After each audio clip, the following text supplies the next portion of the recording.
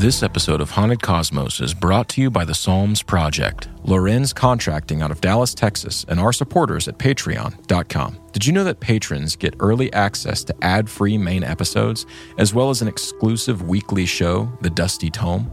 Support the show today and get these benefits and more. And now, on with the show.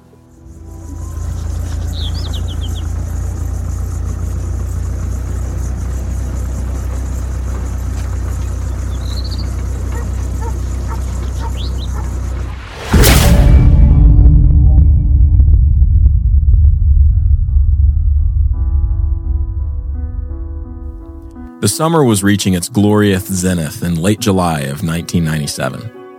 Normally quite dry by this time in the ranch lands of northeastern Utah, this summer had actually turned out to be quite lush, the pastures bursting with green under the hooves of lowing cattle.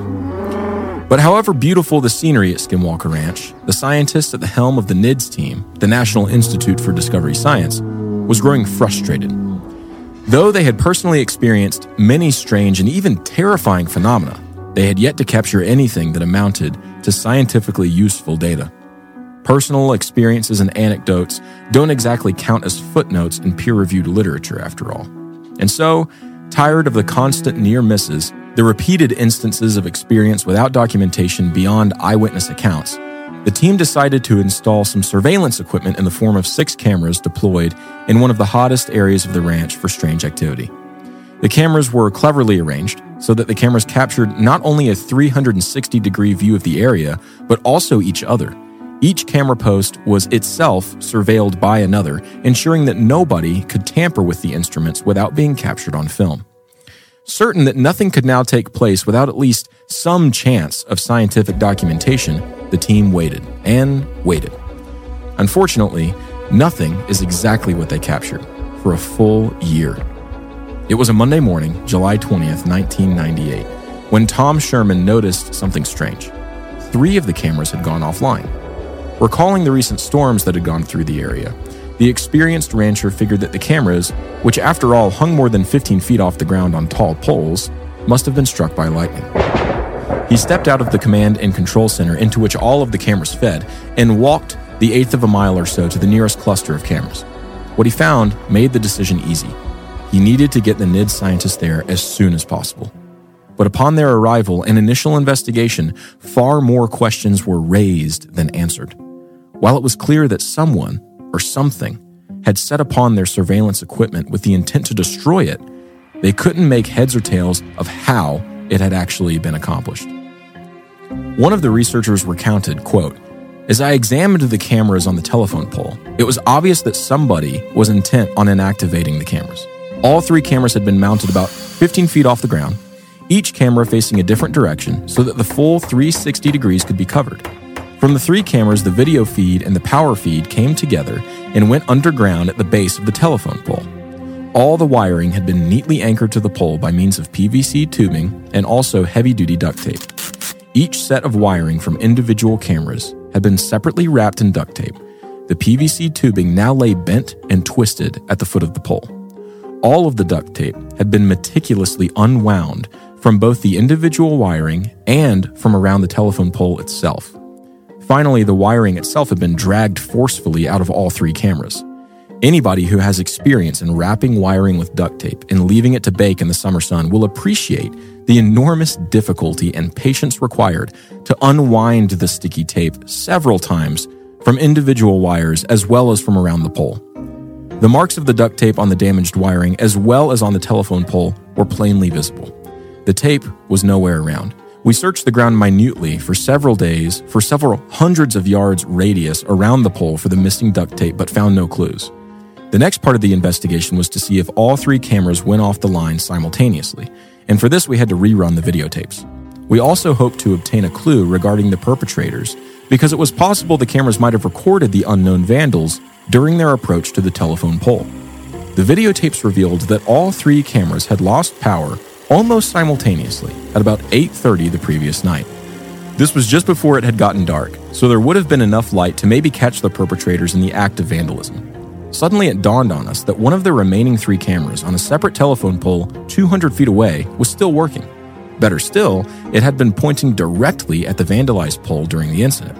There was a mad scramble to retrieve the videotape, and we waited in breathless anticipation as we played back the video. Sure enough, the camera had faithfully recorded everything. There was still plenty of light out as the timestamp rolled towards the fateful 8:30 time, when presumably the recording would reveal who had damaged the other cameras. We watched dumbfounded as the timestamp continued past 8:30 and revealed no unusual activity.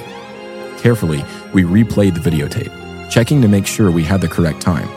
The videotape stamp was precise, but we could see nothing on the footage other than the pole itself and the cattle peacefully munching grass in the pasture beyond. Each time we replayed the tape, the more certain we became that we had the correct time. This made no sense. Whoever had yanked the wiring out of the cameras should have been in plain view on the tape. Nothing whatever disturbed the pristine stillness. Unfortunately, the resolution was not good enough for us to see the thin wiring in any detail, but it should have afforded us a glimpse of whoever had ripped the wiring to pieces.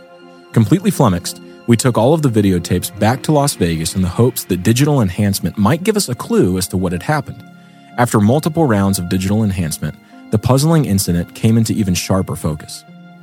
The resolution became good enough to see the tiny red lights on the bottom of each camera suddenly lose power at precisely 8:30 p.m., confirming that the cameras had actually lost power while being taped.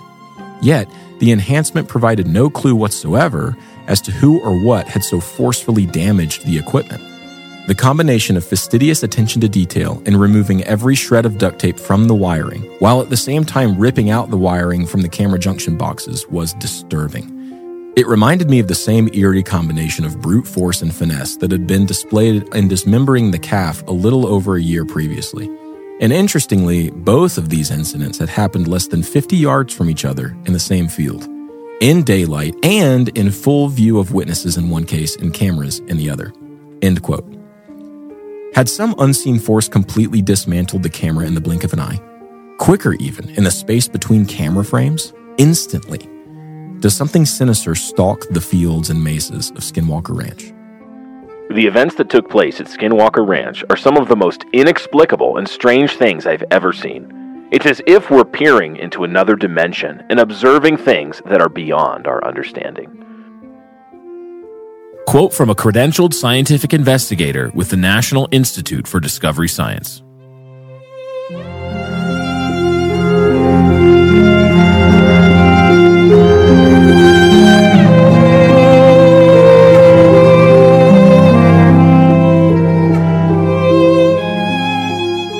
Welcome back, everybody, to Haunted Cosmos. Yes. My name is Brian Sauvé, and I am joined here by my good friend, Ben Garrett. Say hi to the people, Ben. Hello, people. I am wittily doing the Gwen. No, you're not. He is wittily not. Okay, that was for all of our Zoomer listeners. All of you, like dozen or so Zoomers that like us. And speaking of listeners, this is actually the first episode we've recorded now since releasing publicly. So here's the deal. We've recorded 8 episodes of this show. Yeah.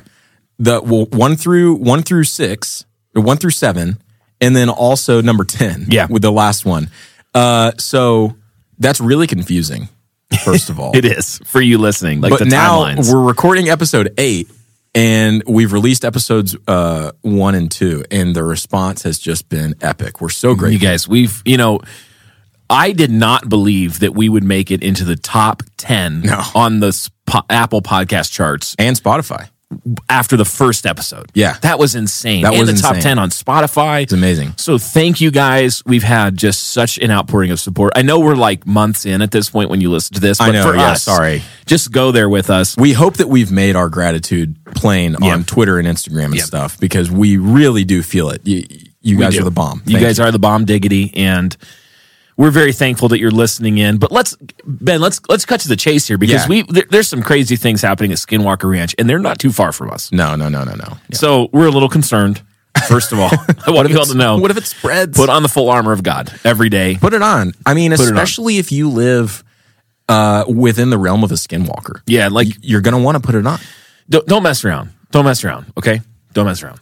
Hey, guess what? What? If you mess around, you might find out. You might find out. You might find out. Well, guys, in this episode, we are in part 2 of 3 of our look at one of the strangest nexuses of strange activity in North America, probably. Yeah. Skinwalker Ranch. in part 1, which if you haven't listened to, you really do need to go back and listen to part 1. Yeah, you should go back and listen. It'll make way more sense. We laid the groundwork there for this 500-plus acre ranch in about northeastern Utah. Kind of if you're looking at the map, there's the L at the top right of Utah.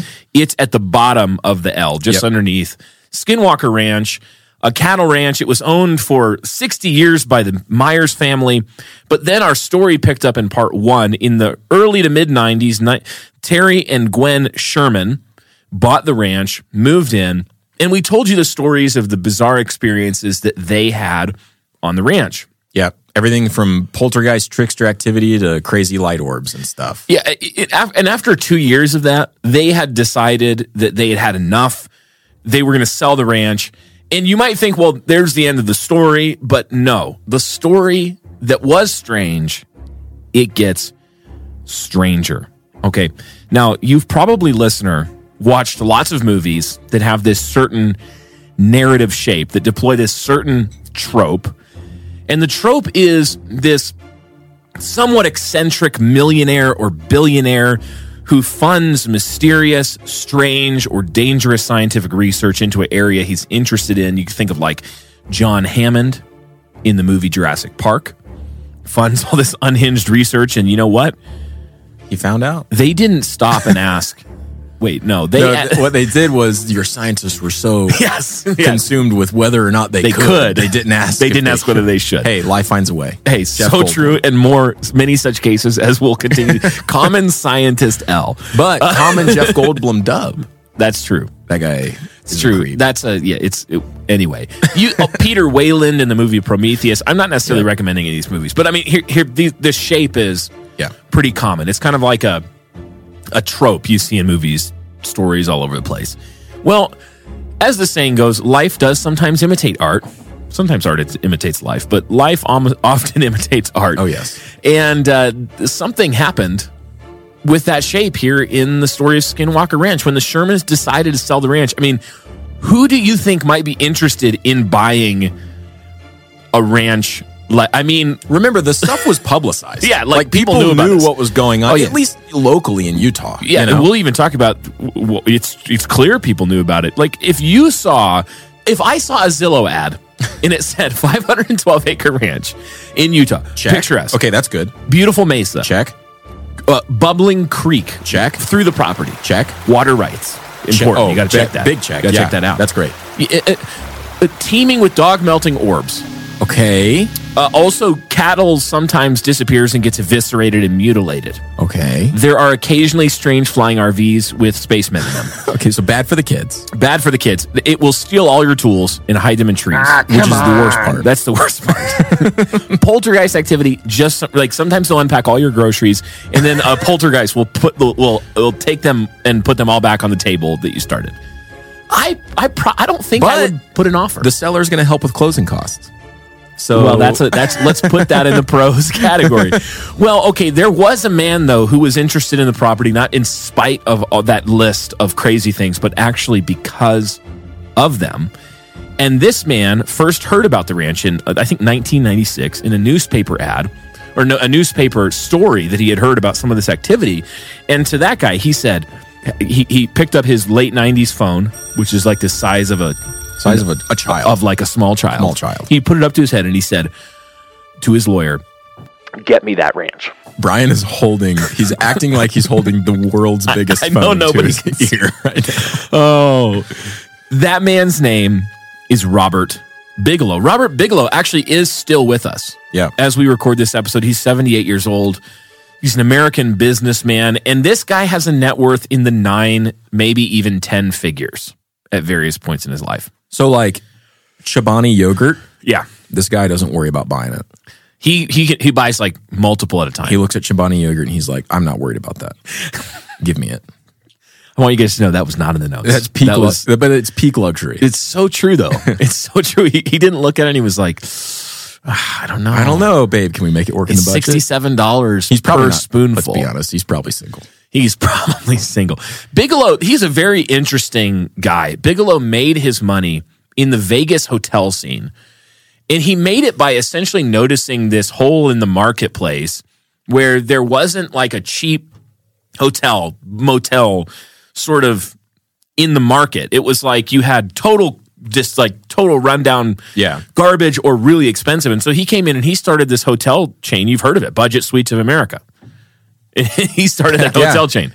Great name. Great businessman. Built the company up. Some people estimate his net worth was something like $700 million. He claims $1 billion at some point. Anyway, a lot of money. A whole lot of money. And before you think that this guy's maybe just a crackpot, because he bought the ranch specifically because he wanted to investigate paranormal activity. Yeah, he didn't want to raise cattle. No. And you might look at that and go, well, he's a crackpot. I mean, He's just a crackpot. He's actually not only a respected businessman, but he also founded another company called Bigelow Aerospace in 2011. Bigelow Aerospace is an aeronautics company that manufactures and develops these special space station modules that are actually in use, I think, on the space station. Yeah. So he's a really legit aerospace company. He invested $250 million of his own money in the first 2 years in Bigelow Aerospace. Wow. So this is a guy who has a serious interest in business, in technology, particularly in technology in space exploration, but also in the paranormal and what he'd call parapsychological topics, like the thanatology, which is the study of life after death. Yes. Okay, so not a Christian. No. I want to make that clear to you. This is a non-Christian who's fascinated by life after death, paranormal. Are there other dimensions of existence? Are there aliens? He has a lot of money. So he's like, look, I'm going to make Jurassic Park. Yeah. Real IRL Jurassic Park, but demons. So he bought the Disneyland of weird activity. I repeat myself. But you repeat yourself. He bought the Disneyland of paranormal activity that he saw this newspaper thing. He was like, well, I think he bought it for $200,000. It wasn't serious. That makes me so mad. I don't know for sure. That's off the top of my head. But I mean, in the 90s, though, $200,000 was the equivalent of $6,000 million. I know. But right now, land in Utah, guys, is difficult to buy. Good investment. Yeah. Very good. Good. And you'll see by part 3 of Skinwalker, that was great investment. Great investment. Great investment. Got out at the right time, too. Yeah, he did. He really, and truly did. I think some people trace Bigelow's interest in this to some deaths that he had in his family, of some untimely deaths. And he started, and this is a warning to people listening to this. Maybe you're not a Christian. We're Christians, and we're trying to turn the lights on in the dark cracks of this world that God made, and warn you that a lot of people are interested in these sorts of stories. They're fascinated by them, and the reason is because you are not just a meat puppet walking around. Yeah, you're a spiritual, physical being. You're made in the image of God, and He put eternity in the hearts of men. Yes, Ecclesiastes tells us, and so it's completely. We should expect, given that that's true, that people would be interested in spiritual things. Yes. Now, the problem is that when people fell into sin corrupted every good thing that God made. And so our spiritual interest, which is we should have an interest in worshiping the true and living God and in word and spirit, well, it gets corrupted and we start to, sometimes meddle into spiritual world that is not actually good. It's evil.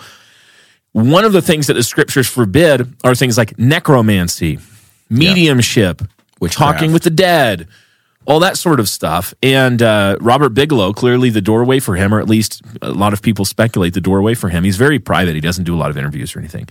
But it was death in his family, and he wanted to see what happens. Yeah.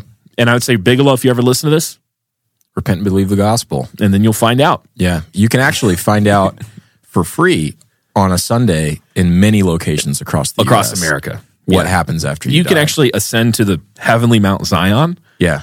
And surrounded by festal shout and angels. Yes. Great cloud of witnesses and worship the true and living God. Yes. For free. And learn about the faith once for all delivered to the saints who will inherit the earth. For free. For free. For free. You don't even have to buy a strange ranch to contact weird things. Yes. It's for free.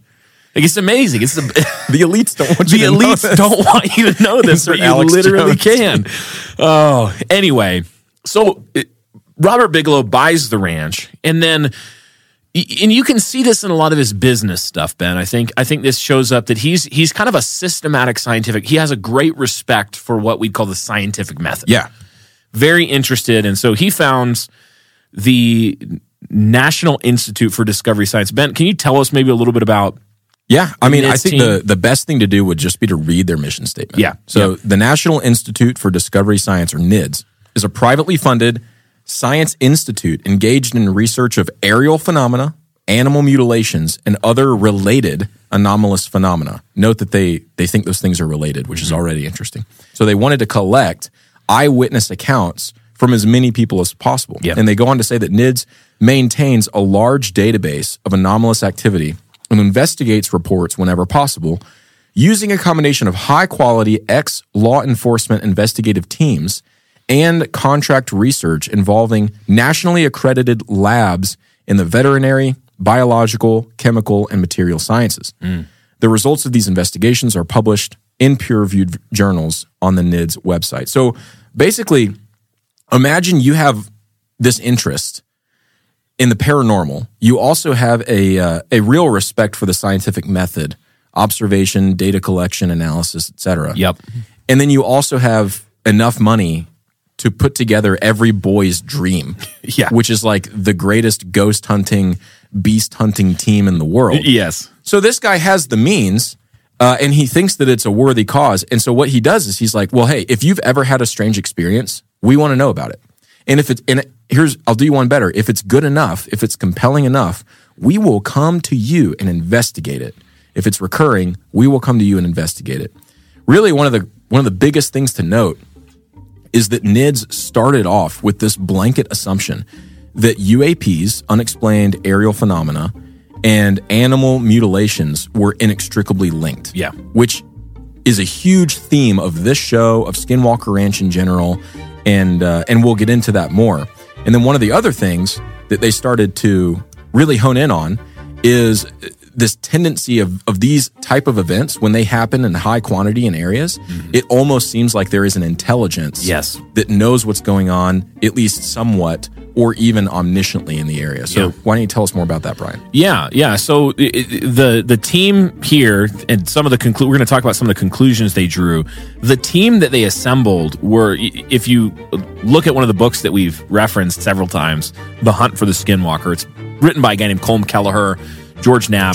Knapp is a journalist, if I'm not mistaken. I think that's the category you'd put him in. He's an investigative journalist. Yeah, there you go. So he's a writer, investigative journalist. Colm Kelleher is a scientist. I think he was a biologist, but he was with NIDS. And he was with NIDS. Yeah. So NIDS assembled this team that includes guys like John Alexander, who's an ex-military colonel. Yeah. And John Alexander, the guy who inspired the book, The Men Who Stare at Goats. Yes. The book and the movie, which is kind of a playful take on on his stuff. Yeah. But John Alexander's we could do a whole episode on John Alexander. Yes. Like he investigates and studies things like remote viewing. This is government funded research into remote viewing. Like the government literally we're going to talk about that in some episode or something. You got a guy like Colm Kelleher, you've got Robert Bigelow owns it. There's this whole team of scientists that are assembled, and some of them are known. It's important to understand as well that some of them intentionally remained anonymous. So their credentials would be listed, things like that, but they remain anonymous because it's very controversial. Yeah. To study paranormal things scientifically. Remember, this is contract work. So these guys aren't thinking like, oh, I'm going to retire here and get a pension. This is, I'm going to spend maybe 2 years here and then I'm going to move on to something else. Yes. When they move on, they have to still be respected. Yeah, they can't be like, well, there's the weird UFO guy. Like everywhere he walks in, people play the theremin music. The X-Files theme. Like the X-Files theme. Yeah. So these guys would write peer-reviewed papers. They published a lot of their material. It's very meticulous. You can go read it. We're accessing a lot of their website stuff because they stopped really functioning as a continuing organization in like 2004. The Wayback Machine captured their whole website. So you can go look at their personnel, mission statement, a lot of their writings, and that sort of thing does still exist out there on the web. Yes. What this team of scientists quickly began to realize really was two main things. One of them was that their initial goal of coming in, and they thought, because of all the activity that had been cited by so many different credible witnesses, They were going to immediately come in and capture Yeah. reams of video, audio, and other scientifically viable evidence of paranormal activity. Right. That maybe would be open to saying like the typical, well, that's not the UAP, that's the planet Venus, whatever. But at least to be on video. And they'd be able to capture it. The first thing they found is that was very frustrating. Right. So, Brian, as it turns out, Dallas, Texas is our biggest listener base if you narrowed it down to a single city. Can you believe that? That's amazing. I don't know why that's true. I have no idea why that's true. Also, my hometown, Atlanta, is number 3. That's a fun fact. Nonetheless, we thank the Lord for all of you Dallas listeners, and we want to do our best to throw you specifically a bone. Yeah, everyone knows that buying a new roof for your house can be difficult. You know, you're always getting scammed by hucksters, but you know what would make it better? Buying a new roof from a Christian or getting an inspection from a Christian. If you're in the Dallas area and you need roof work done, then you need to reach out to Lawrence Contracting at www.russroofing.com. That's right. If you are a slightly unhinged haunted cosmonaut in Dallas, Texas, who needs some work done on your residential or commercial roof, or maybe there's been a recent hailstorm and you just want your roof inspected to make sure it's safe. Whatever it is, go check out our friends at Lawrence Contracting, and you can find them at www.russroofing.com. That's www.russroofing.com, or call Russ himself at 940-395-9413. Again, that's 940-395-9413. That was an incorrect assumption. They were so frustrated because of the second thing that they found. And the second thing that they found is that the ranch was Disneyland for paranormal activity. Yeah. But that it was messing with them. Right. And it wanted to make it, they thought, very difficult to capture the things that they were seeing in a scientifically viable way beyond just eyewitness reports. But in the most frustrating way. It's not that nothing was happening. It's that everything was happening at the wrong time. Yeah. And so they concluded, I'd say they had a tentative, hesitant hypothesis, is that they were dealing with what Colonel John Alexander coined a precognitive intelligence. Ben, can you read? There's a quote there from I believe this is from Hunt for the Skinwalker, but it might be from a George Knapp article. It's George Knapp quoting John Alexander. There we go. In one of his works, and he says, quote, "I came up with a term for it. I called it a precognitive sentient intelligence. It certainly seemed to be intelligent, and it seemed to know what we were going to do before we did it." What? Like, let that sink in, Just please. think about this. This guy is like an actual scientist. Yeah. Who's trusted by the U.S. government, which Army colonel. I know that. Anyway, Presumably in the late 90s, that meant a little bit more. Let me put my tinfoil hat on. It actually just say, probably a reptilian. Okay, taking it off now. I'm kidding. But imagine, this is what it would be like. You wake up in the morning and you're like, man, I really want some bacon. And then your kitchen starts cooking bacon for you. You walk down, your kitchen's already cooking bacon for you. You're like, wait a minute. That's a very nice precognitive. Right, that would be like a benevolent one. This one was more malicious in that it knew. What John is saying is that the ranch, I'm just going to personify it, call it the ranch, knew that they wanted strange things to happen. But the ranch also knew that they wanted to observe, record, quantify, measure it, collect data on it. So what the ranch would do is say, well, I'm still going to do all these things, but I'm going to do it in between equipment being set up, or I'm going to mess up the equipment so they can't collect the data, or I'm only going to do it to this one guy who's like walking over there to go pee or something. I'm going to wait until the NIDS team leaves to go do other stuff. Because they investigated, we'll still talk about, they investigated areas of New Mexico and other areas as well. And then Tom Sherman stayed on. This is a key point I forgot to say. Tom Sherman, the ranch manager, the previous owner, he stayed on to manage the cattle because they actually saw the cattle as an important sort of living biosensor. You can't just get rid of the cattle. They thought, well, a lot of the activity centered around cattle, so let's keep him on. They hired him, and he did stay on. So stuff would happen. We'll describe stories where Tom Sherman would be the only one there. And he's like, you gotta be kidding me. Are you kidding me? Like, I sold this ranch. We have the Jurassic Park team. Yeah. And they go to New Mexico to study, alien stuff there. And then 5 minutes later, we get another orb. An orb is driving my cattle off a cliff. We'll talk about that. Anyway, so this NIDS team, they say that that Bigelow was so serious that he constantly drilled them on this, adhering to the scientific method. His science advisory board, they had a science advisory board, that would oversee and say, "Are you doing the investigation seriously, correctly?" And they would hold their feet. They did not want to be a crackpot organization. They wanted it to be, completely documented. And so that brings us this story that we told in the cold open, because that's really an example of the kind of phenomena that led them, Colonel Alexander and others who have investigated the ranch as well. Yeah. To this sort of they throw their hands up and they say, it seems like there's this precognitive, sentient entity that is literally messing with us. The thing that I can't get around with the cold open story, if you remember, they set up the cameras, 3 of them went off at the same time. Mm-hmm. Another camera filmed those cameras. Yeah. And at the time they went off, they saw the power light shut off, but they didn't see who or what had messed up all the wiring at the bottom of the pole. Here's my question, Brian, maybe you know this. Did they ever get footage that showed the wire was good and then it was bad now? Or was it too grainy to tell? They just still couldn't tell. It was too grainy. The best they could see is the light that showed when the camera shut off. Okay. So they know the moment that it happened. It lost power. The wiring was destroyed. Right.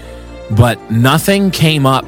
It's actually important to understand. I don't think they mention it as much. The way these cameras were filming is not 24 or 30 frames a second.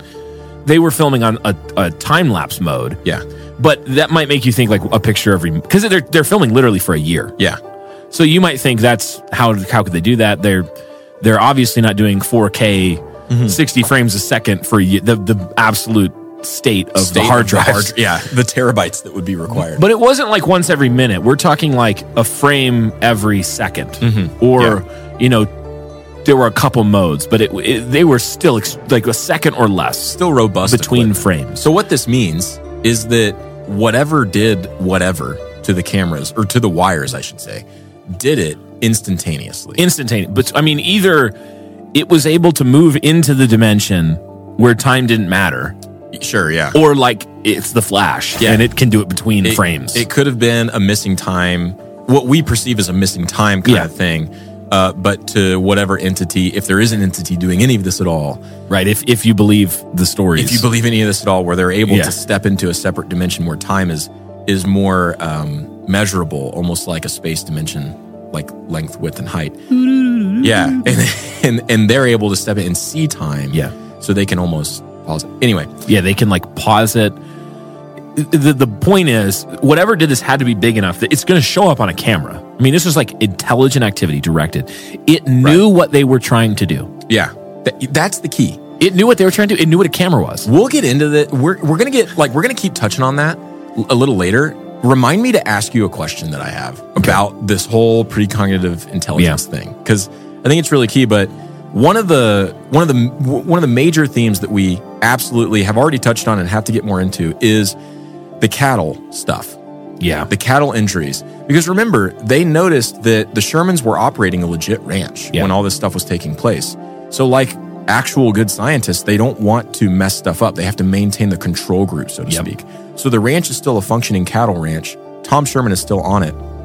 And you have all of these crazy stories about cattle mutilations, cattle going missing, and then helicopters spying on the ranch and stuff like that. So let's talk about some of those. Yeah, let's talk about some of those. Those are exciting. Because we've got I know we've made this connection.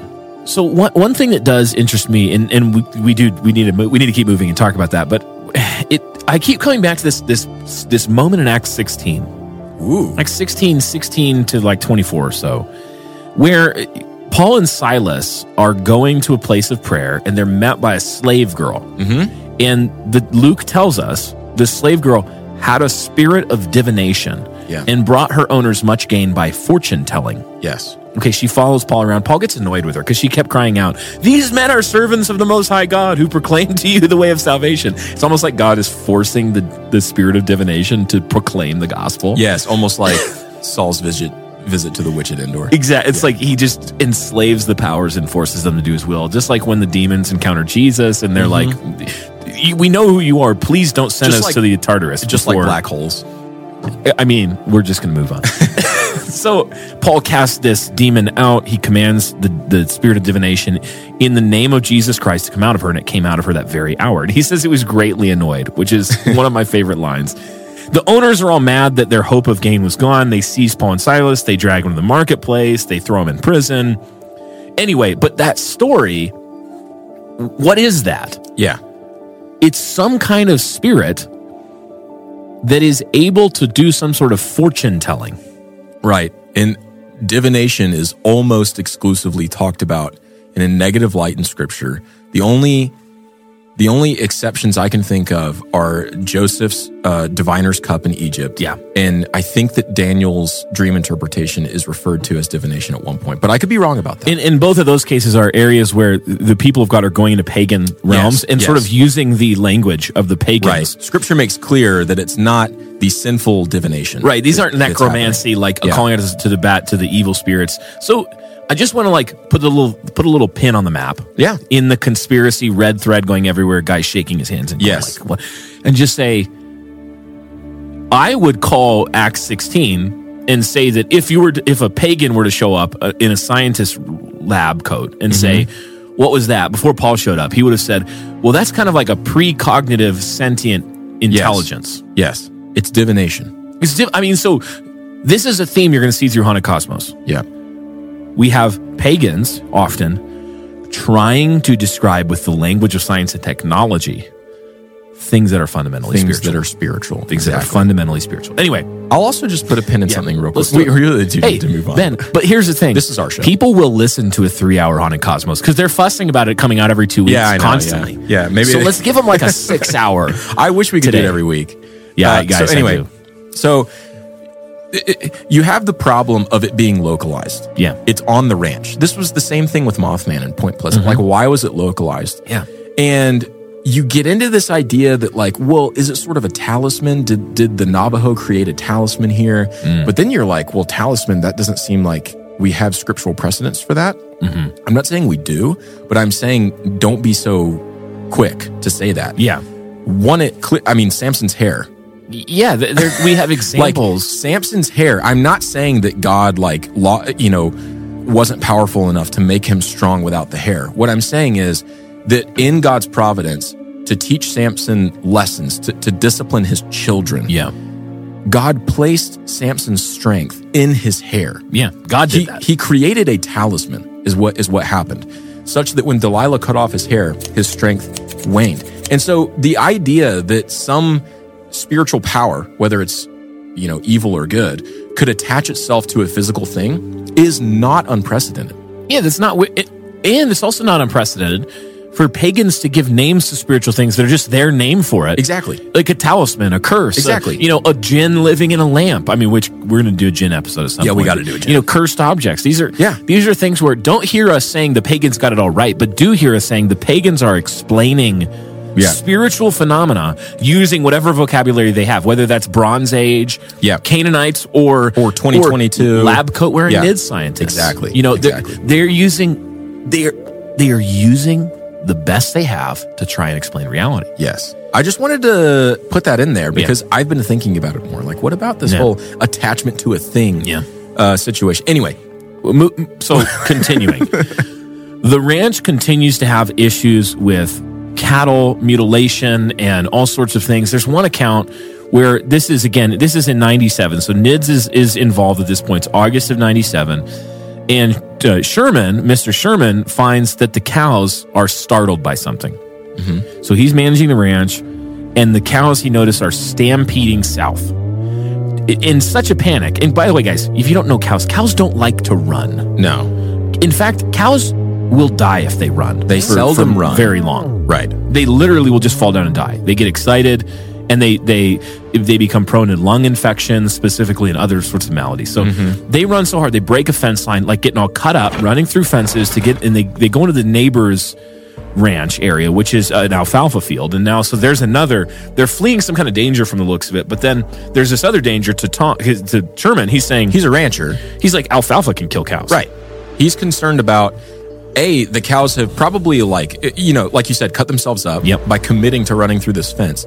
And now they're at risk of eating a bunch of alfalfa if they choose to stop there. Right. And they'll die. And the sun's setting, like it's late in the day. Yep. Tom and his son Tad are trying to herd the cows back, but they're out of control. Yep. They're panicked. They're losing their mind. They're very stressed.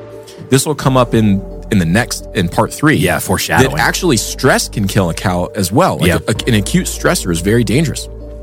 So Tom finds that there's like an area that they won't go between them and the ranch. The cows have fled, and now there's like a boundary or a force field, and they will not come back. So he tries herding them in a different direction, going east instead of north.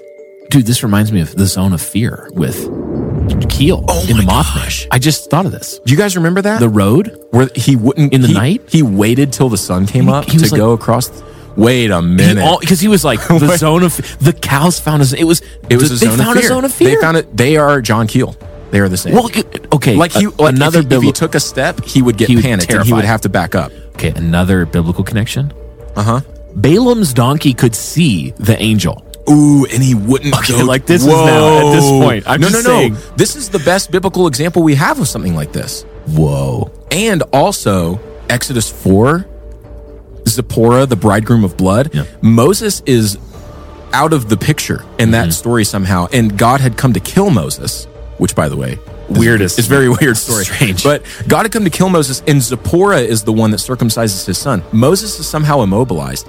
And commentators will often compare it to Balaam's donkey. Interesting. Saying that Moses was experiencing some either like paralytic fear, and he was completely unable to move because he was so afraid. This is so anyway, keep going with the story, but that connection just leapt out at me. Dude, I love that. Of Balaam's donkey and John Keel. Again, look at all everything is there's threads. I love that run through creation. I love that in the story of history. But continue the story for us, Ben. Sure. So he tries herding the cattle in a different direction because they're not going to go into that one spot, the area of fear. So he goes east instead of north. He's like, all right, we're going to go the long way. Pythagoras rolls over in his grave. He's doing that. But all of a sudden, as he's starting to do this, a golf ball sized blood red ball flies into view and shoots at them from the nearby creek.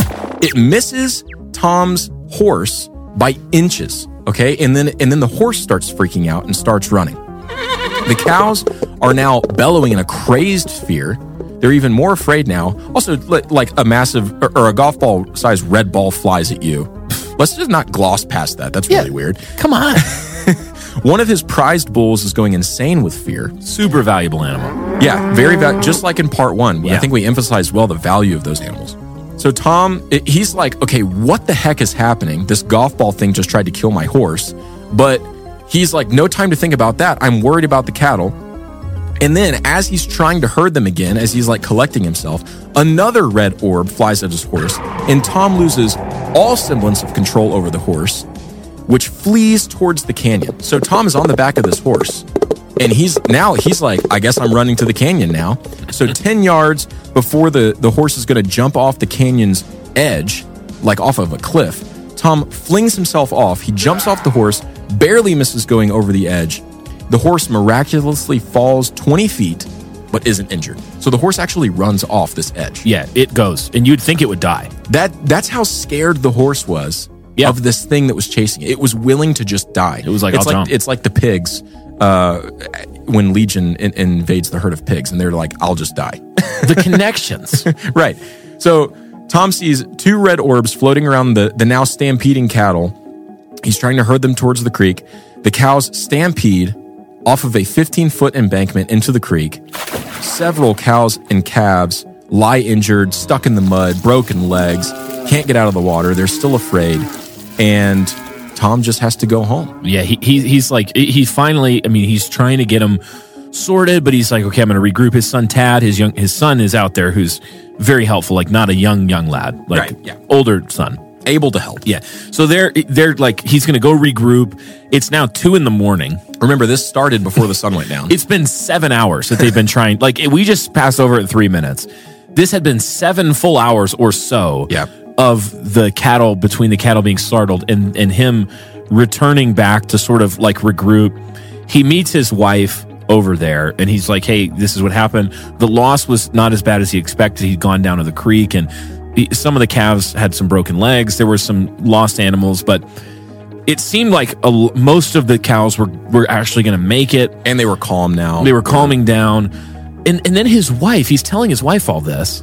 And all of a sudden, Mrs. Sherman, she points out to the fence line up south where this has all happened. And their son, Tad, is climbing over the fence on their way back. And they both see this red orb hovering 10 feet over his head. Yeah. Of course, Mrs. Sherman is frantic. She screams. Yeah. When she notices it and screams, the orb all of a sudden buzzes low over the ground and starts shooting towards them. And so now they're like, oh, great. Yeah. This orb's, I guess this is it. I guess we die. Right. And the NIDS team is going to come and investigate our dead bodies. All right. Probably mutilated. They'd probably actually call the police, I guess. NIDS wouldn't be like, we have jurisdiction. Oh, this is interesting. So, but the red orb, it buzzes over their head, flies off into the western sky, and disappears. Now, when Tad, they're in a truck, by the way, they're right by the truck.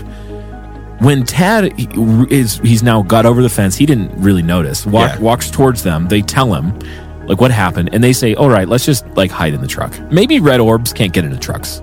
I don't know. Which actually not a bad instinct. I mean, look, when you're scared at night, you hide into the covers. Humans, we just think that things keep us safe. In the Black-Eyed Kids stuff, which we'll probably do at some point. I mean, the guy in the car. That's true. It's like, can I get a ride? Let me in the car. Maybe the threshold. Yeah, it's some barrier of entry. Actually, usually is helpful. So they sit in the car for maybe half hour and nothing happens. So Tom Sherman says, I'm going to go check on the irrigation gates. He's got to lift them, change the flow of the water. There's still ranch stuff to do. And if you are into farming and ranching, like, it never stops. It's middle of the night. It doesn't matter. He missed 7 hours of work. You can't just... So now he's not going to get sleep. He's like, all right, I guess I'm working. So he goes out and it takes him about 5 minutes to change the flow of the irrigation. He takes a shortcut from the truck past the old homestead house. Mm-hmm. He goes past the old homestead. It's this abandoned ramshackle ranch house, and he goes and does it, comes back.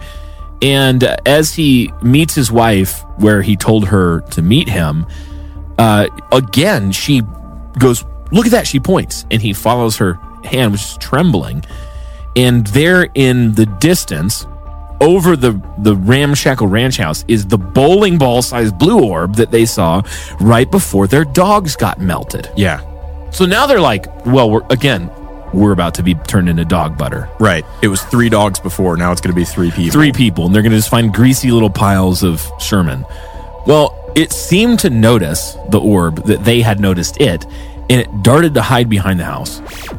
So they finally, they're just like, whatever, we're going home. Yeah. They go back to their house.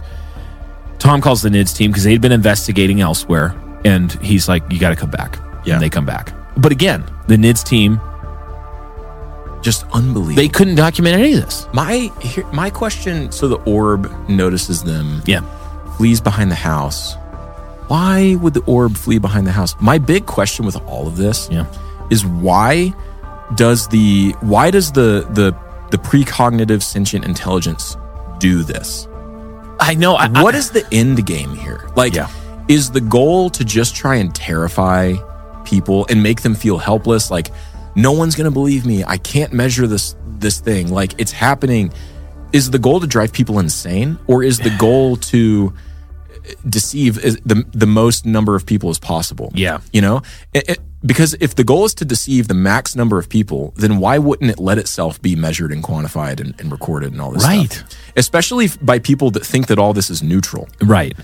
But if the goal is to plant the seed of fear and despair in just a few people, well, then of course you wouldn't want it to be measured, right? Yeah, I also think that there's an element, and we're going to do conclusions at the end of part 3. Yeah, we're just like asking questions at this point still. I just think there's something there with imitation of technology. I have a connection. There's a Doctor Who, actually, episode where these alien orbs show up, and they're like these little machines. And I just think, like, They keep showing up because the ball of light was like this plasma, lava lampy, sort of buzzing electrical sort of thing. And so you could look at that, and a lot of people do look at this and they say extraterrestrial technology. Mm-hmm. And I'm just saying, we're going to get more into that. Yeah.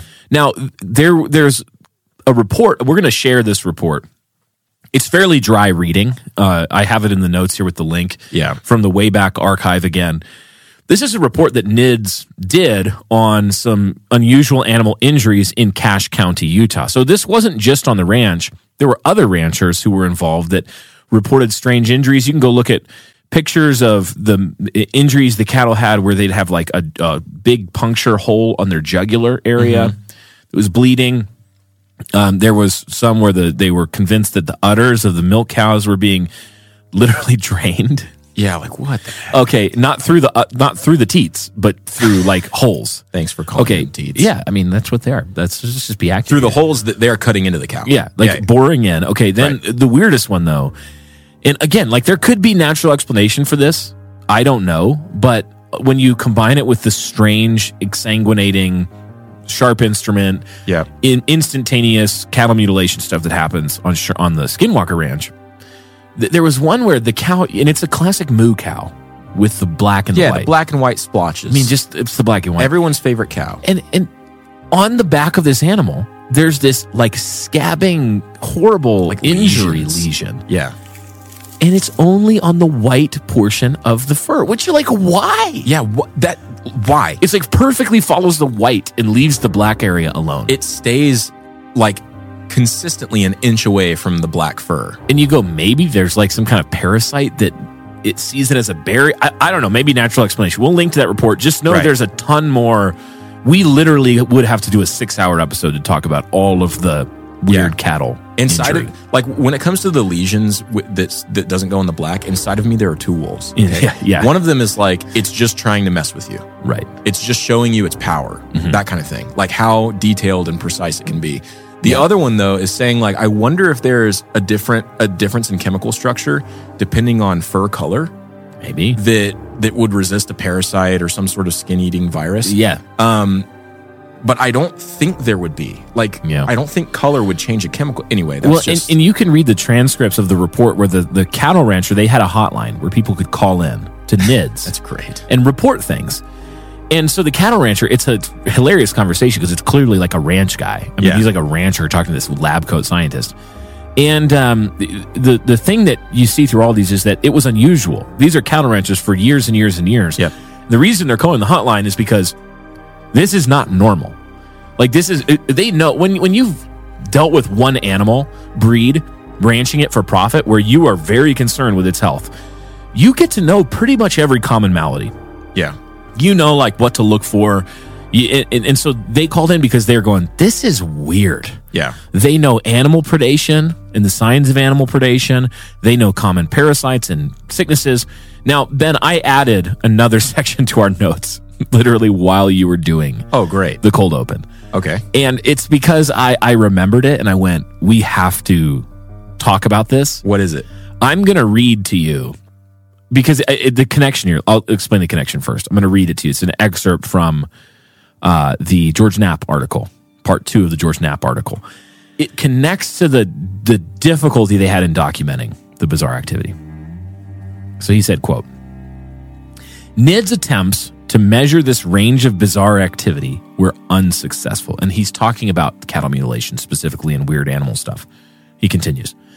If success is defined by data published in a scientific journal or even data that could be presented to a panel of mainstream scientists, the weird animals observed in late 1994 and in March 1997 felt, so this is both pre-NIDS and when NIDS was there. Yep. Said felt and smelled like real physical animals. He's talking about the wolf specifically. Okay. And then this other account. But their response to bullets fired from high-powered rifles was unquestionably different from that of any creatures known to science. I personally witnessed the shooting of a large cat-like animal from a tree. It was 40 to 50 yards away, and I am certain the bullet hit its target. I was just a few yards away when an unknown dog-like animal weighing an estimated 400 pounds was pierced by bullets fired by an experienced marksman. Yet no body and no blood were found after both of these incidents. The only physical evidence was a single claw mark left in the snow. The saga of the bulletproof wolf is likewise difficult to interpret. In short, after several years of he says Gorman family, but that was their cover name, the Sherman family trauma, and of Focus NIDS investigation, we managed to obtain very little physical evidence of anomalous phenomena, or at least no physical evidence that could be considered as conclusive proof of anything. This was in spite of hundreds of days of human monitoring and several years of camera surveillance. Actually, I said that wrong. That was Colm Kelleher in the book, not Knapp. Not Knapp. So that was Colm Kelleher, scientist. He was the guy doing the work. He's like, look, we saw a 400-pound dog-like creature, and we shot it with a high-powered rifle from 50 yards, which for a high-powered rifle, 50 not yards far. is That's point-blank range. From me to you. It's easy. Yeah. He's like, we didn't miss. Right. Nothing. It just leaves. Again. So you have, these are credible, by all counts, credible witnesses. They're seeking to do, say what you will about the whole like materialistic science stuff. It's dumb, okay? But one thing these guys aren't generally are like hyperbolizers. Right. At least they're using the tools they have, and they know. Right. And if anything, they tend to understate things. Now, especially when they're committed to being skeptics. let me connect another one. This is the Knapp article. Now I had him backwards. This is the Knapp article. He says this one is his craziest. He says, of all the strange incidents at the ranch, this one may take the prize. Ooh. It occurred on the night of March 12th, 97. Barking dogs alerted the team of something lurking in a tree near the ranch house. Tom Gorman grabbed a hunting rifle, again, Tom Sherman, and took off in his truck toward the tree. 2 NIDS staffers followed in another vehicle. Up in the tree branches, they could make out a huge set of yellowish reptilian eyes. Oh my gosh. The head of this animal had to be 3 feet wide, they guessed, because of the eye spacing. Right. At the bottom of the tree was something else. Gorman described it as as huge and hairy with massively muscled front legs and a dog-like head. Now, I'm going to keep reading, but I'm unsure if this is the same situation, because this is from 2 different sources, and I'm unsure if Knapp is describing the Kelleher thing I just read, or if it's a different scenario. So it could be the same. But he says, Gorman, who is a crack shot, fired at both figures from a distance of 40 yards. The creature on the ground seemed to vanish.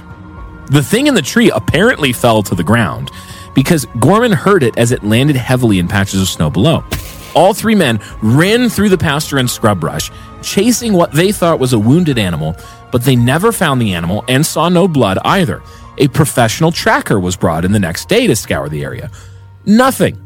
But there was a physical clue left behind. This is the same account. At the bottom of the tree, they found and photographed a weird footprint, or rather a claw print. The print left in the snow was from something large. It had 3 digits with what they guessed were sharp claws on the end. Later analysis and comparison of the print led them to find a chilling similarity.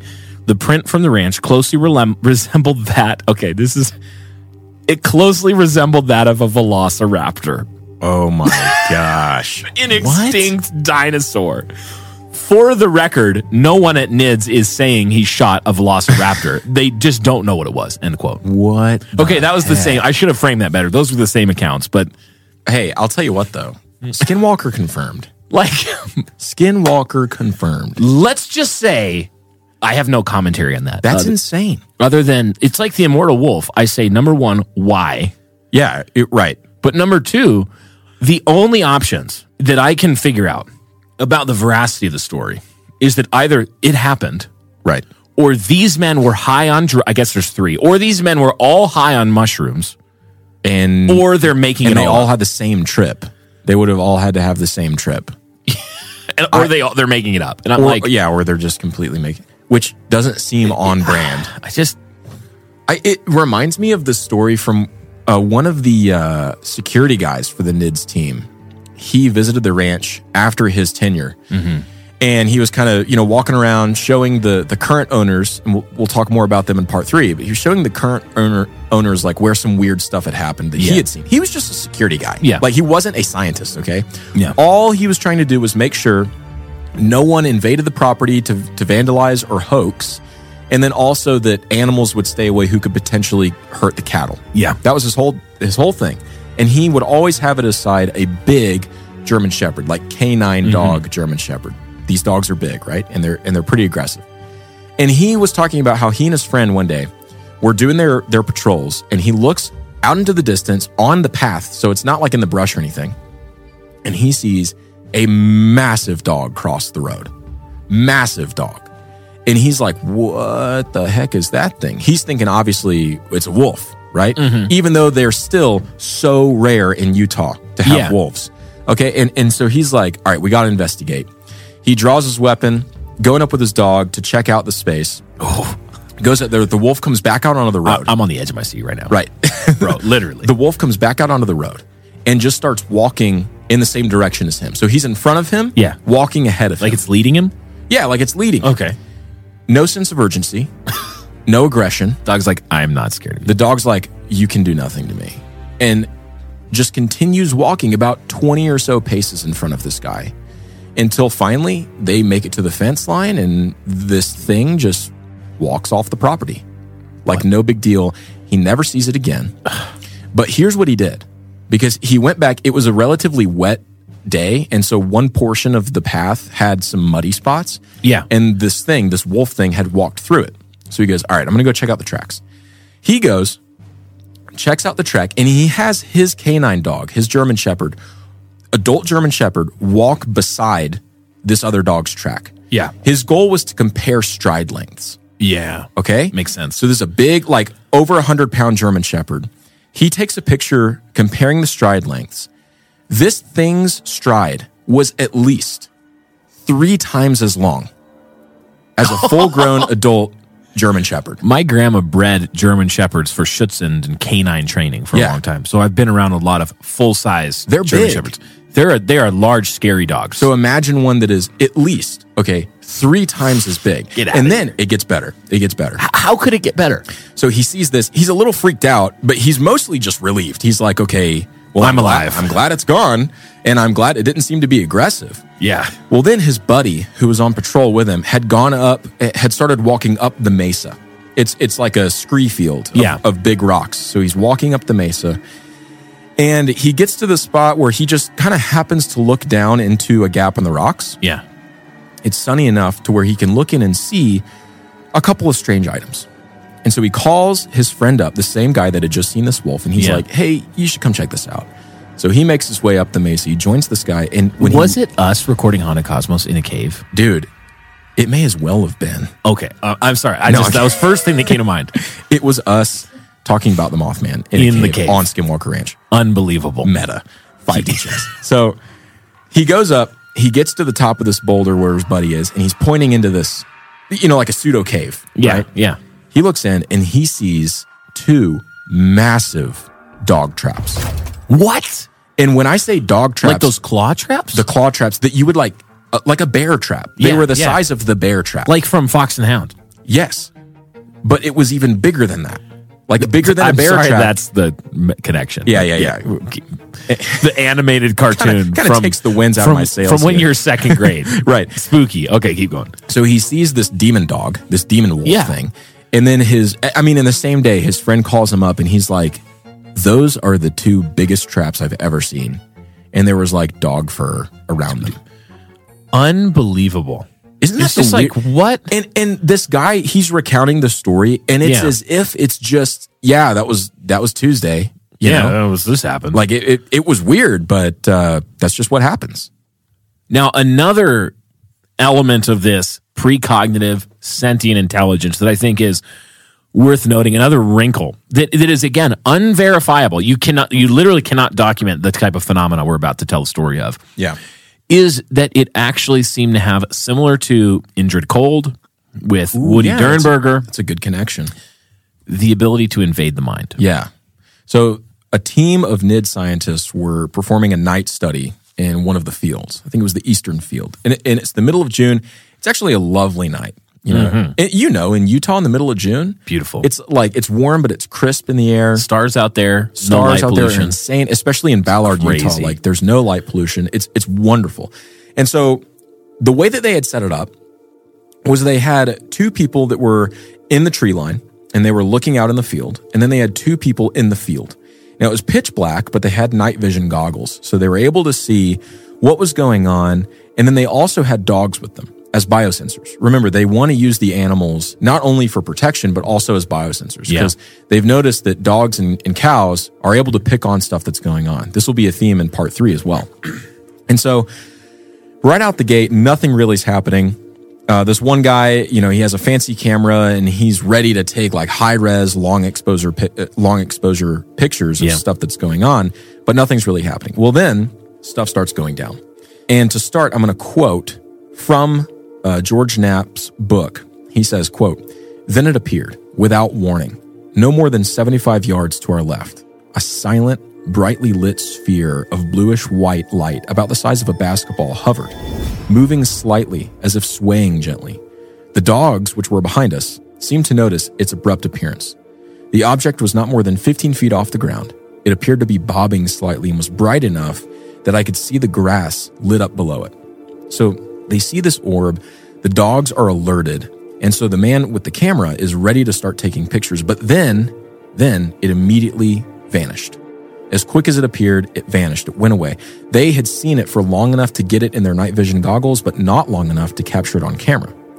So what they did was they had this incredible flashlight with them called a Maxabeam. And according to literature, if you turn on the Maxabeam in pitch black, you can read a newspaper from a mile away, or you can notice a newspaper from a mile away. So they turn on this flashlight and it lights up the field. And they're moving over this field. And George Knapp continues, quote, "We walked over to the spot where the object had appeared and just as suddenly had disappeared. The dogs stuck close by our sides. They were not in the mood for playing, we noticed. We searched the area quickly for a few moments, but could find nothing. Slowly and warily, we walked back to our original position. My colleague was scanning the perimeter of the lush tree-lined pasture with a pair of Generation 3 ITT night vision binoculars. These binos amplify ambient light, both in the visible and to a large extent in the infrared. I was readying the manual camera with a black and white infrared film when he exclaimed a blasphemy. He was looking through the night vision binoculars, directly at the tree line no more than 200 feet in front of us. All of a sudden, he said, 'There's a huge black thing in the trees just in front of us, and it's moving north.' The man with the camera, the man recounting the story, gets his attention peaked, and he's ready. He's ready with the camera, and he's starting the long exposure shot over where his colleague is indicating. And his colleague continues, 'It's big, and I'm not sure if it's in the trees or behind the trees. It's blocking out the stars.' So you can imagine this man's shock, but he's ready and he's excited because he has the camera already taking an exposure. And so he thinks, if this thing's big and I'm using infrared film, we're going to see this. Yeah, like long exposure. Yeah. If it's blocking out the stars behind it in the sky, then we're going to get to see this. Unfortunately, his colleague started to add some comments. He said, 'It's still moving.' And he was muttering the whole time. Then all of a sudden, his colleague exclaimed, 'It's got me. It's saying, we're watching you.' Then there was silence. I kept taking increasingly longer exposures to try and catch whatever it was he was talking about. I couldn't see what was causing him such intense anxiety. Remember, it's pitch black. My colleague's frantic actions and tone of voice increased my adrenaline. I knew that if something was out there in the dead of night, it wanted to harm us, and we were sitting ducks. Then he said, 'It's getting smaller.' And then it's gone. But over and over, he kept muttering blasphemies to himself.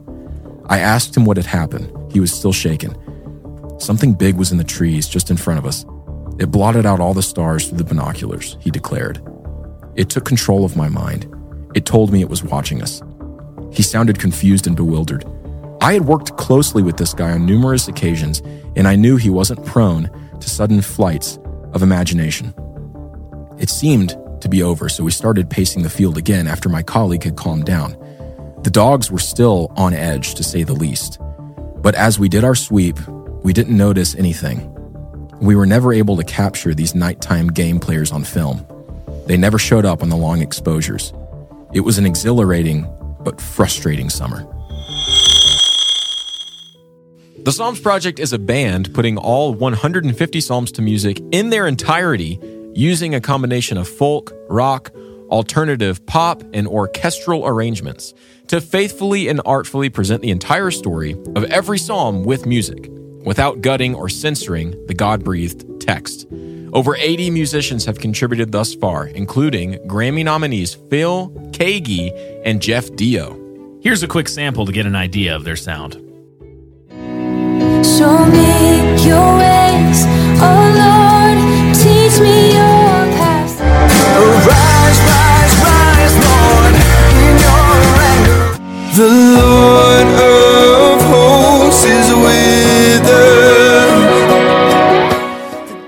Go to thepsalmsproject.com/hauntedcosmos to get either a free CD, 2 complete album downloads for just $2, or to stream on your preferred platform. Again, that's thepsalmsproject.com/hauntedcosmos. Check it out today. Crazy. Absolutely crazy. That is so creepy. That is the element of mind invasion. Right. Where it's speaking to him and it's telling him not like Indrid Cold. Oh, I come in peace. Don't worry. I'm here to help you. Tell me about look, where I live, we call a gathering a gathering. You know, it's like, we're watching you. It says, I've got you. I've got you. I mean, demon confirmed. That's insane. And I do want to point out, so I said in there that he was using blasphemies. And people do this all the time. Yeah. Christians don't, but people do this all the time where something happens and they're like, oh, OMG, you know? Yeah. And the thing is, we can expect that it was that use of the name of God. Yeah, he was saying Jesus Christ over and over again. But ultimately, we don't know. Yeah. We don't know what the tone of his voice was. We don't know what his motivation was. But either way, it is interesting that whenever stuff like this happens, people go to the name of Christ. Yeah.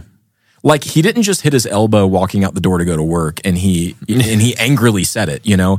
It was fear that was motivating him to commit these blasphemies, or maybe they weren't blasphemies. And I actually don't know. Maybe he was, because some people are even, and you hear this in sleep paralysis, you hear this in all sorts of encounters with terrifying paranormal activity.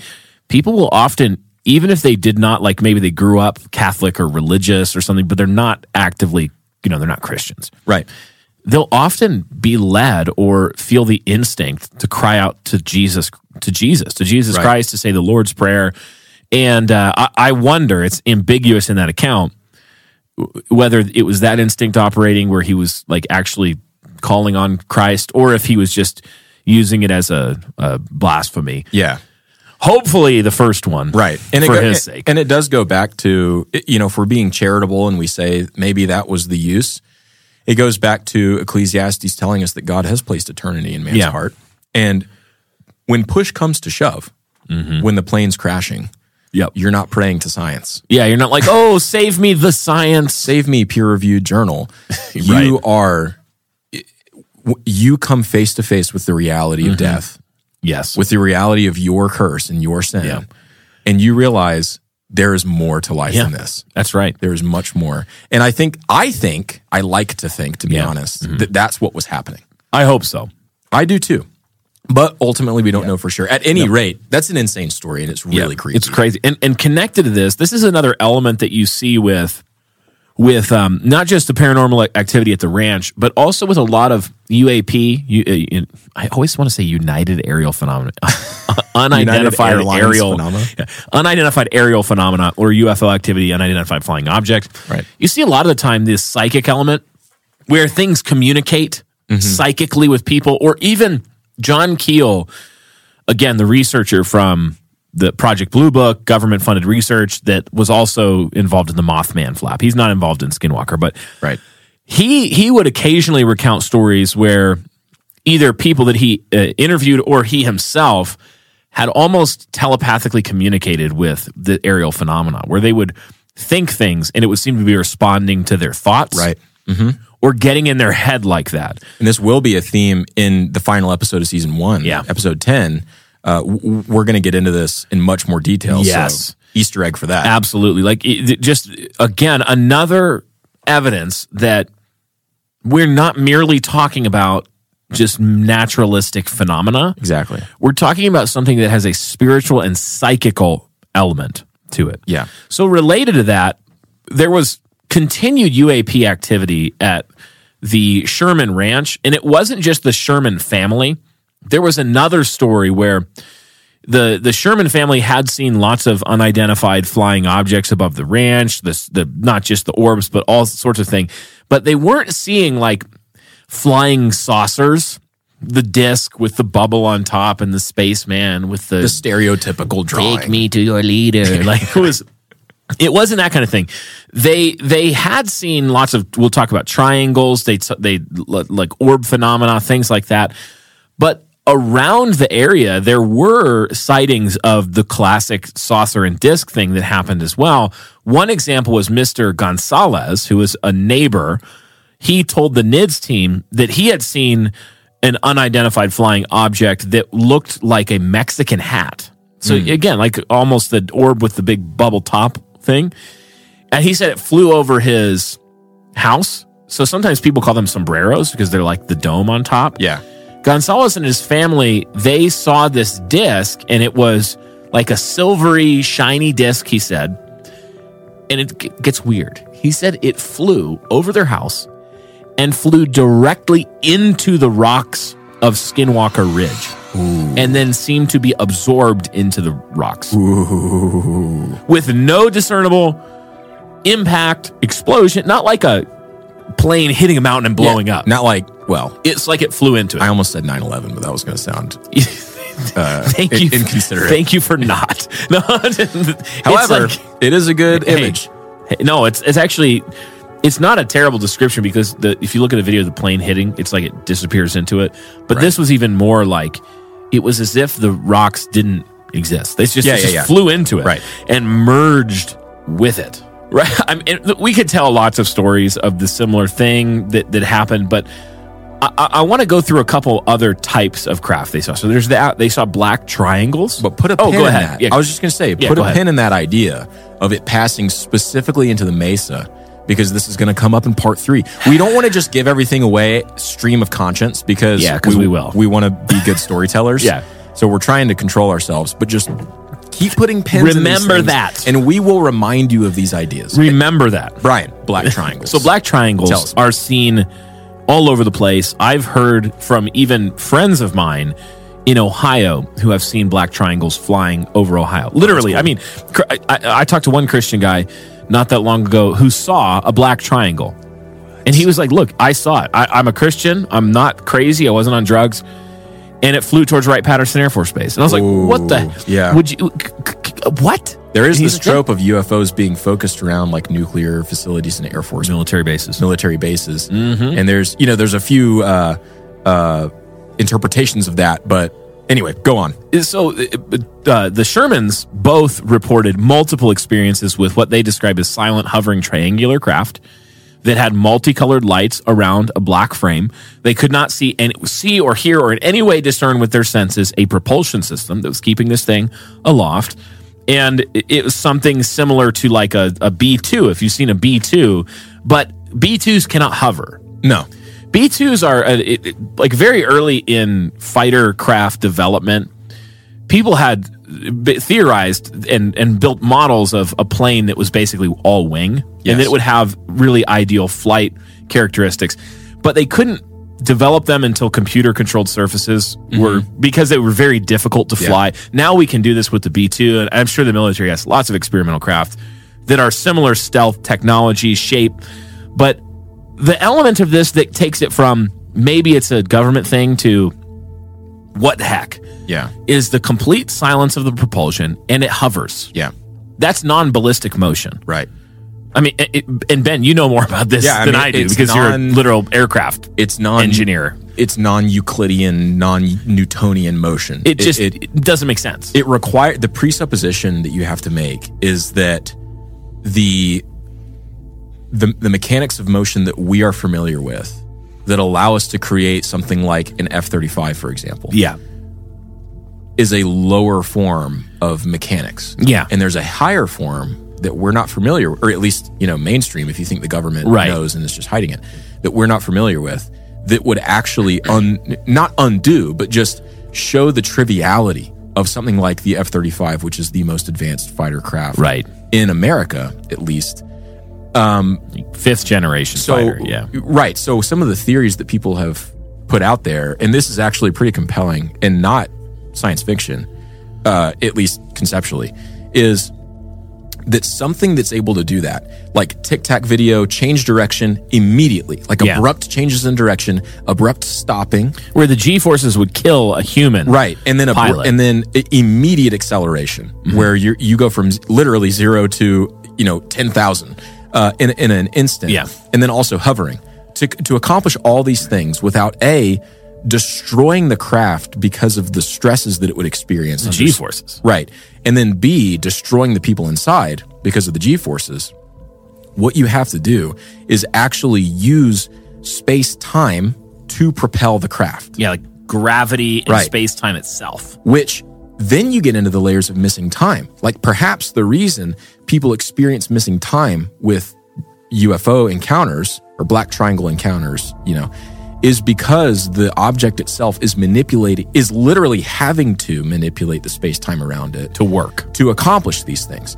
Now, like that's getting into materialism. And Yeah. I don't want you to think Again. that we've forgotten the whole motto of the show. Yeah. But the point is that just because a spiritual event is happening doesn't mean that physical means aren't being used. Yeah, that's a good point, actually. I just want to make that clear. Like, Yeah.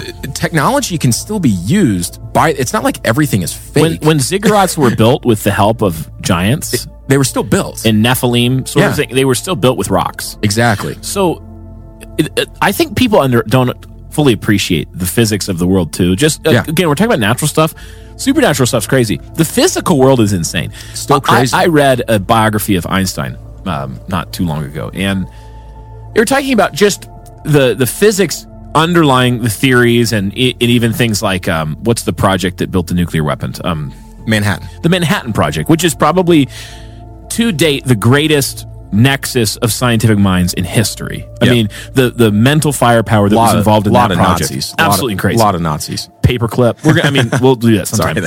But you're actually, he's I know. not kidding. I'm They're right. literal Nazis. Just Now, the physics undergirding that is in when you think about E equals MC squared, which then energy equals mass. times the speed of light squared. So what it's saying is that thanks to the speed of light, mass is energy. Mass is energy. Energy. You can convert the two. Right.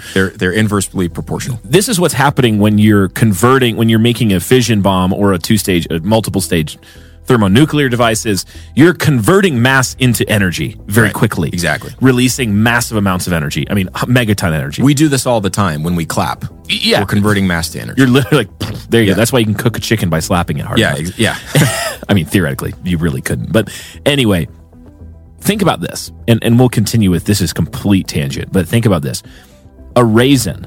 If you could convert the mass of a raisin into pure energy, you'd have enough energy to power a city like New York City for some substantial amount of time. Right. Yeah. A single raisin. A single raisin. So when we think, when scientists like NIDS scientists get in and they're trying to explain this phenomena using purely naturalistic means, these are the ways their minds go. Yeah. They're thinking 0 point energy. They're thinking pulling energy from the vacuum of space. Because there's energy in a vacuum.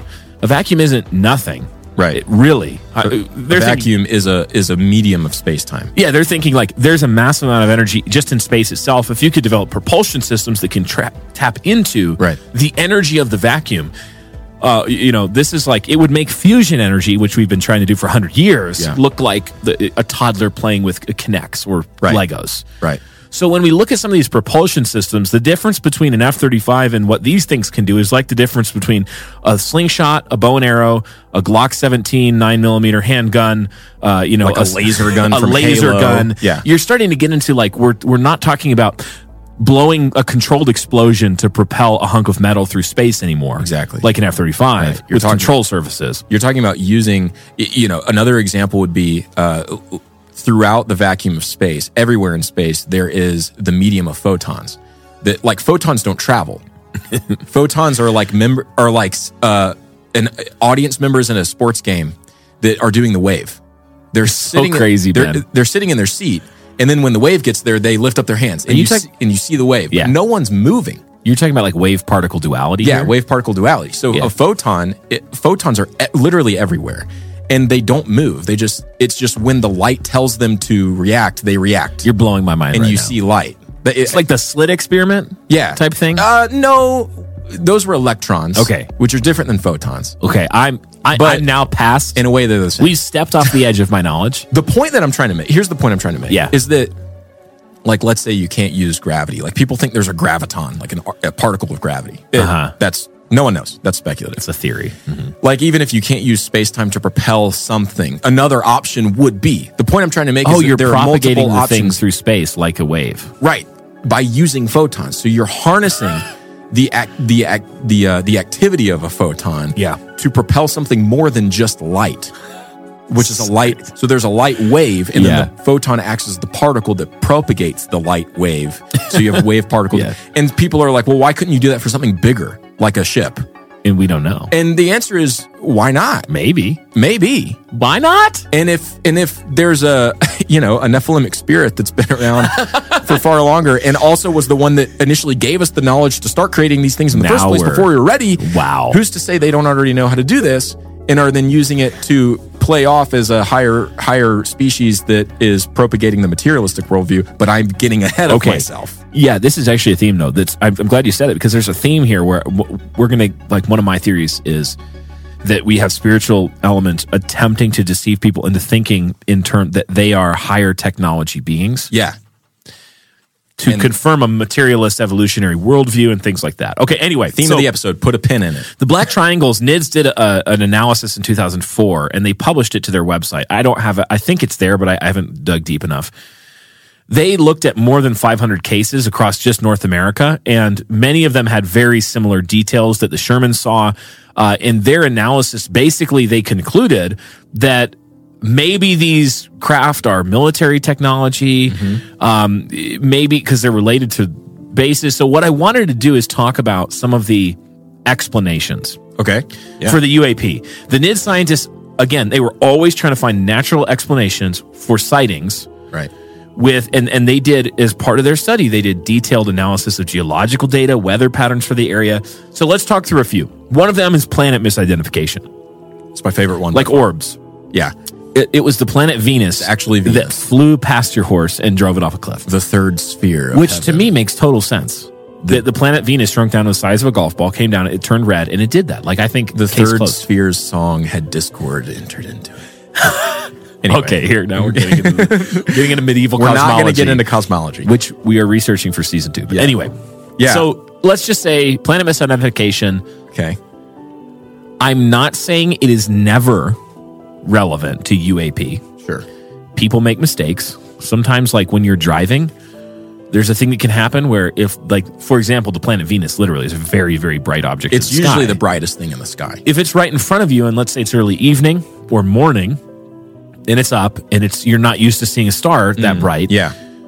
Could you misidentify that as UAP? Well, to you, it is UAP. 100. Yeah, right. It does subjectively fit the bill of it's UAP. Unidentified aerial phenomena. You don't know what it is, but someone else could come in and explain it to you and say, "Hey, my brother in Christ, that was Mercury, that was Venus, that was Jupiter. These are very bright objects in the sky." Yes. Okay. Dumb, though, for Skinwalker. Just literally not relevant. Literally, it's not Venus. Because you can immediately say, okay, what date, which direction were you looking? Point in the sky where it was. Okay, Venus wasn't there. Right. Or it was. Or Jupiter wasn't there, or whatever. Like we know this. This is not like we figured out the motion of the planets. We can predict them. We know. Okay. Yeah. Another one could be like meteors. Yeah, meteors. Yeah. And this does obscure atmospheric or weather phenomena.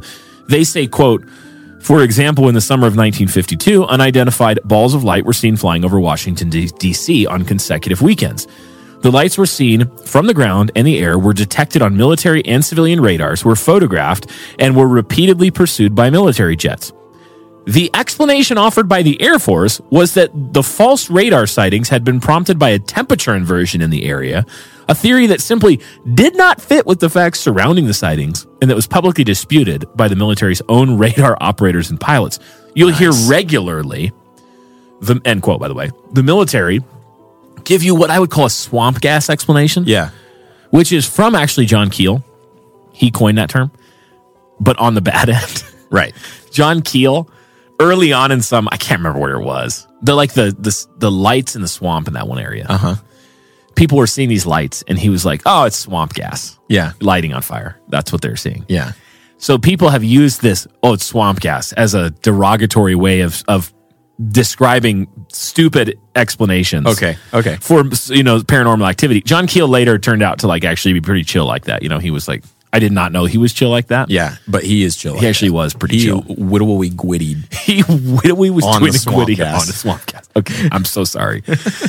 People will often, though, try to explain these things away with atmospheric, unusual, plasma ball lightning. Yeah.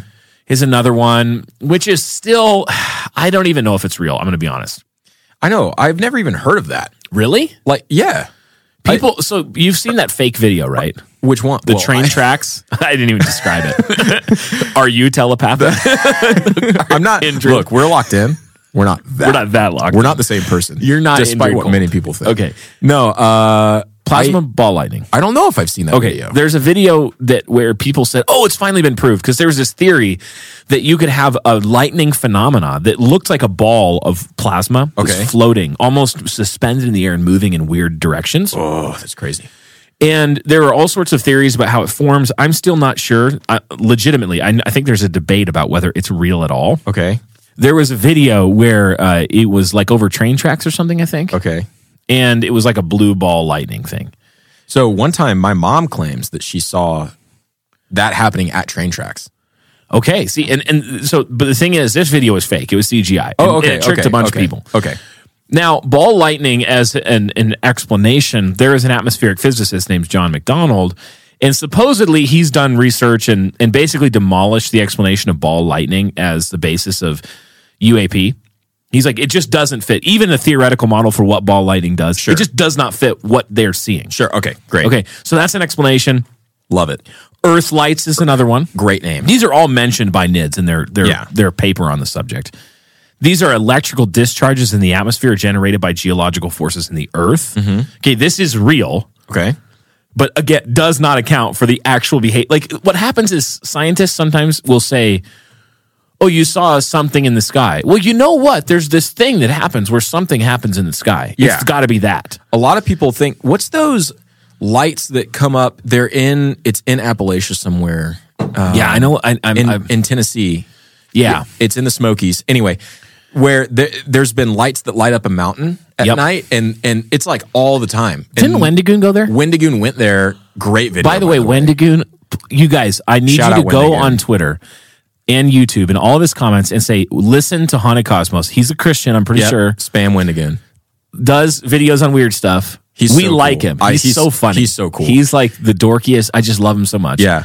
Tell Wendigoon to literally for free promote Haunted Cosmos. But so he that was one of the explanations, and it literally looks like a spotlight. Yeah, coming weird. out. It is really weird. Please go on. So you see stuff like this again. It's just what you'll find with a lot of these explanations is that while they account for a limited range, of some of the sightings, there's usually some percentage that if the witness is being at all accurate, there's just no way. There's no way. That's the thing is the scientists will be like, well, what they saw was this real thing. Mm-hmm. It's not like they didn't see anything. It's just that they suddenly forgot how to describe how things move. Yeah, they were like suddenly stupid. And I'm like, come on. Another one that's like this is that I've heard people say that around Skinwalker Ranch, there's natural gas and oil drilling. And sometimes they burn off gases. Yeah, sure. Yeah. And they'll be like, oh, that's what they saw. I've seen that. And I'm like, look, Sherman is not stupid. You have to just start by saying he's not a complete idiot. Right. Why do people start with why is Occam's razor saying that not only are they dumb, but they're mentally handicapped, okay? Yeah. Or blind. I don't understand this at all. Like he probably had a driver's license, Sherman did. Yeah. I bet you he had to pass a sight test. I bet he can see. I bet he literally can see. He's a cattle herder. I bet he can see. He's probably capable of vision. He probably has the gift of sight. Like not even third sight, second, just normal sight. Just normal first sight. Okay, another one. This is probably the most compelling. And I know like Michael Heiser has a documentary on YouTube that he did with Logos where he talks about the Roswell stuff. Yeah. I will say there are clearly instances in the UAP UFO stuff where it is the government doing stuff. Yes. China, Russia, America, they're 100%, I am certain of that. A lot of it is too, like some of it's even the false conspiracy theory where the government will feed you a conspiracy to distract you from this real thing. 100%. Okay. So keep a ready sword, guys. Don't let daddy government come in and trick you like your daddy did when he was with 3 and he pretended to pull a carrot out of your ear. Yeah. Like, okay, he's waving his other hand over here. He's like, oh, look at this hand. And he pulls a carrot out of your ear with the other hand. You're like, pull carrot. What? How did you do that? Yeah. Okay, the government does that. Like, I'm just saying, the LSD experiments, sleight of hand. Tuskegee, we know this. Yes. So don't think I'm discounting this as part of it. NIDS actually investigated. Are you familiar with the Dulce stuff that they investigated in New Mexico, Ben? Slightly, yeah. So they realized that there was this other area that had some shocking similarities to Skinwalker. Okay. Same time, mid-90s, while Outside they're doing of Albuquerque. Yeah, that's right, along Route 64. Okay, so they're going down. The parallels are like UAP, Bigfoot, dog creature sightings, orange and other colored orbs, strange craft in the sky, mostly Native American population of 2,000 in the town. Okay. The Jicarilla Apache. I pronounced it like it's Mexican. I don't know if it is. Cool name. That the reservation encompasses Dulce. Wikipedia describes it like this: Dulce Base is the subject of a conspiracy theory. Love it. Yeah, claiming a jointly operated human and alien underground facility exists under the mesa. There's a connection, yeah, Under Colorado, under New a Mexico mesa, border. yeah, near the town of Dulce, New Mexico. So that's the theory. That's what people think. I'm not saying that's true. Sure. But there's a very similar number of connections. So they actually, one of the reasons sometimes Sherman would be like, have to go call the NIDS team and say, something happened, is because they went to Dulce. And they also did, we might need to do a Dulce episode at some point, but stuff happened there too. Okay. And I read some stories that made me want to include them here, even though they have no bearing. Well, hey, Dusty Tome. Bigfoot stuff. There'll be Dusty Tome. Bro, whoa, Bigfoot stuff? Bigfoot stuff. You know what's interesting? No, that actually, there is a connection there. Because There is a connection. Let's shoehorn it in. We can't forget. Yeah, let's shoehorn This it in. is a short episode already. We need more content. We can't forget that all of this started with the legend of the Skinwalker. Yes. This Navajo Thank entity. Like a physical entity that was So true, King. it's a cryptid. All right. Guess what else is a cryptid? For real. Peeps. Bigfoot. Bigfoot. Bigfoot is a cryptid. Actually, it's a Nephilim spirit. So it's a Australopithecus. No, it's not. it's a Hollow Earth Be quiet. dweller. Okay. Unless it really is. I don't know. Anyway. All right. But my point is, Yeah. oftentimes where there's smoke, there's fire. Where there's fish, there's sharks. Okay? Yeah. When you have UFOs, you're going to have cryptids too. Yep. This is just case in point. You got Bigfoot with UAPs. You have Skinwalker with UAPs. All it is across state lines. It's the same old song and dance. Yep. So now I'm going to shotgun out some crazy explanations that they floated. Gang. The NIDS team and others. This is where they were like, look, this is beyond known science. Love it. They came up with what they call the interdimensional hypothesis. This is very similar to John Keel's ultra-terrestrial hypothesis, etc. These are like creatures or beings from other dimensions that are capable of accessing physical reality, but don't necessarily have to be physical all the time. But they're capable of influencing physical reality, and they may be capable of mind control. Okay. So that's a theory. To me, I'm like, you're close. If that's what you want to describe a demon as, sure. Yeah, sure. Fine. Yeah. Another one would be Jacques Vallée. You've probably heard of Jacques Vallée from other episodes. He had what he called the control system hypothesis, which is it's riffing on interdimensional. Patrick Harper had one called the daimonic reality. Michael Grosso had the imaginal realm. John Keel, I already mentioned, the ultra-terrestrials.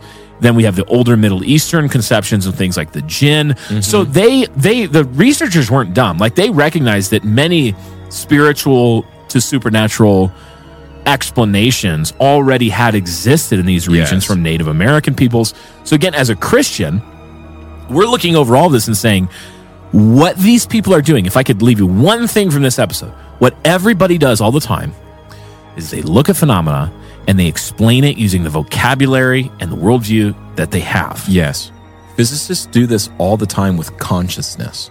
Yeah. Because they don't have a category for it. And they always try to come up with one, and it's always, here's the thing.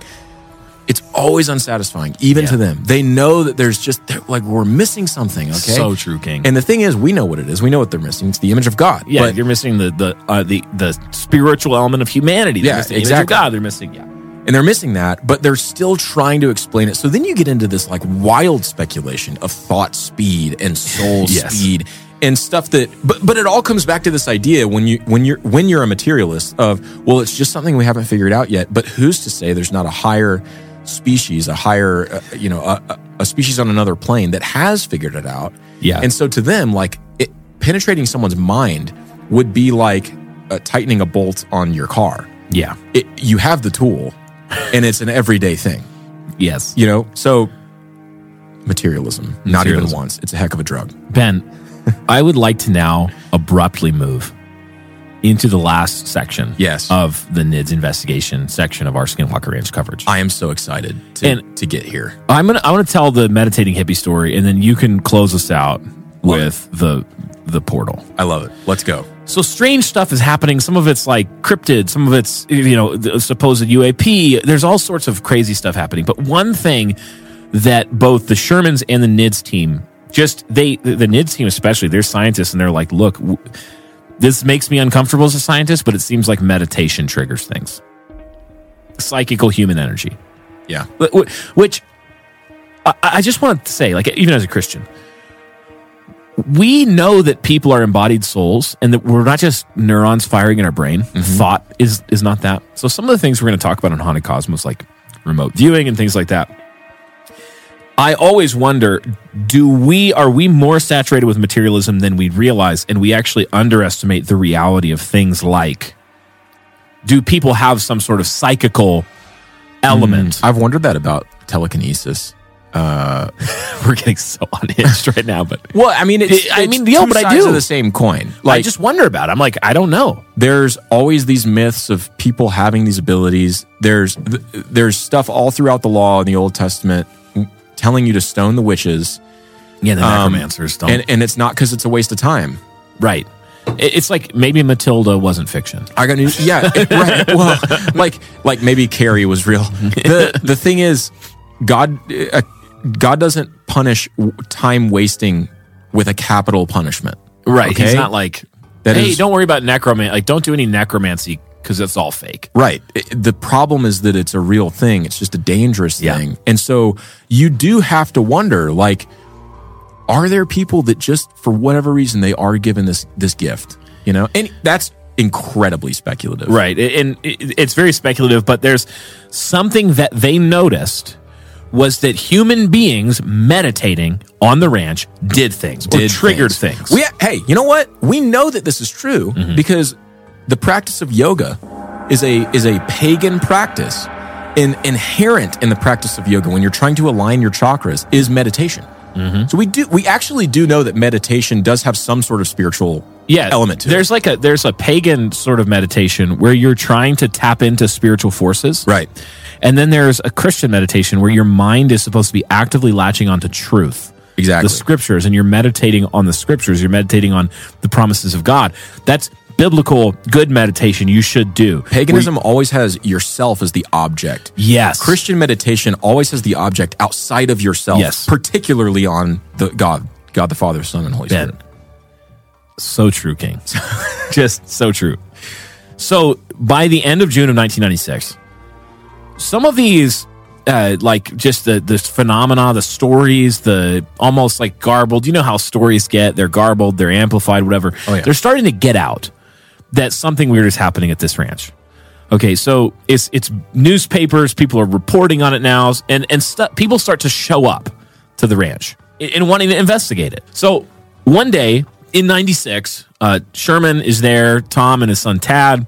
They see a vehicle come down the entrance gate, down their drive. They have a long driveway, and they see the vehicle come, and they're like, oh, here we go. And Tom sees that there's a very large, tall, strong-looking, blonde-haired man at the wheel. Long hair. Describes him kind of like a hippie, that he's like 6'2", and he looks just like he looks like a hippie. And the guy shows up, and he tells him that he heard through the grapevine. He'd driven from a long distance away to come.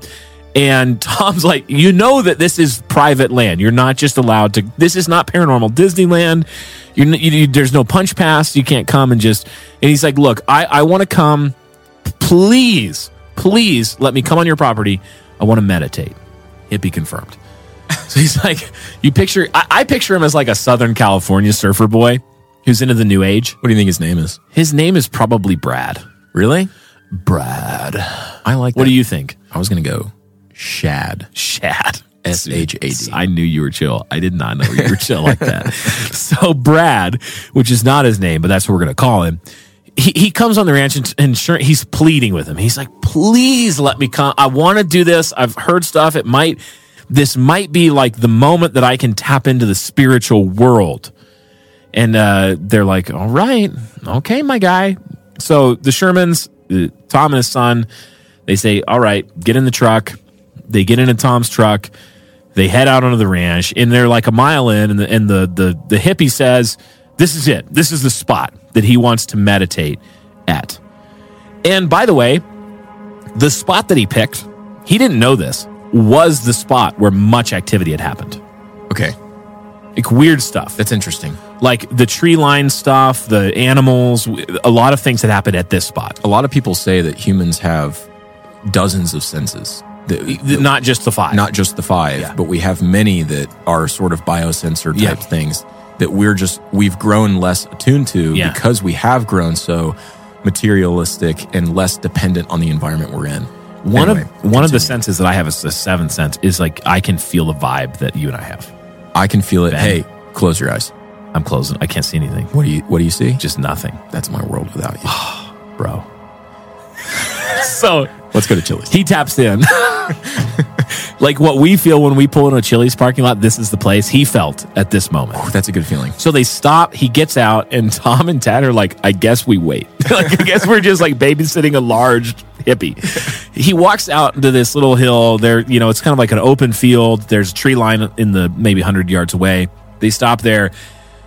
And it's just quiet. The guy sits down. They're like 30 yards away from him. He closes his eyes and in what they describe as a faintly religious gesture, spreads both of his arm out. Okay. And they're laughing. Like Tom and his son, they're absolutely tickled. They just think this is hilarious. Because you know the type. Like the type with crystals in there and they've got the dream catchers and they think that they're gonna project their, thoughts out into Orion's belt with their new agey made up the secret nonsense, right? Where they're just syncretizing a bunch of Eastern mysticism with like warmed over Western thinking, and it's just made like it's just dumb. So this guy's meditating.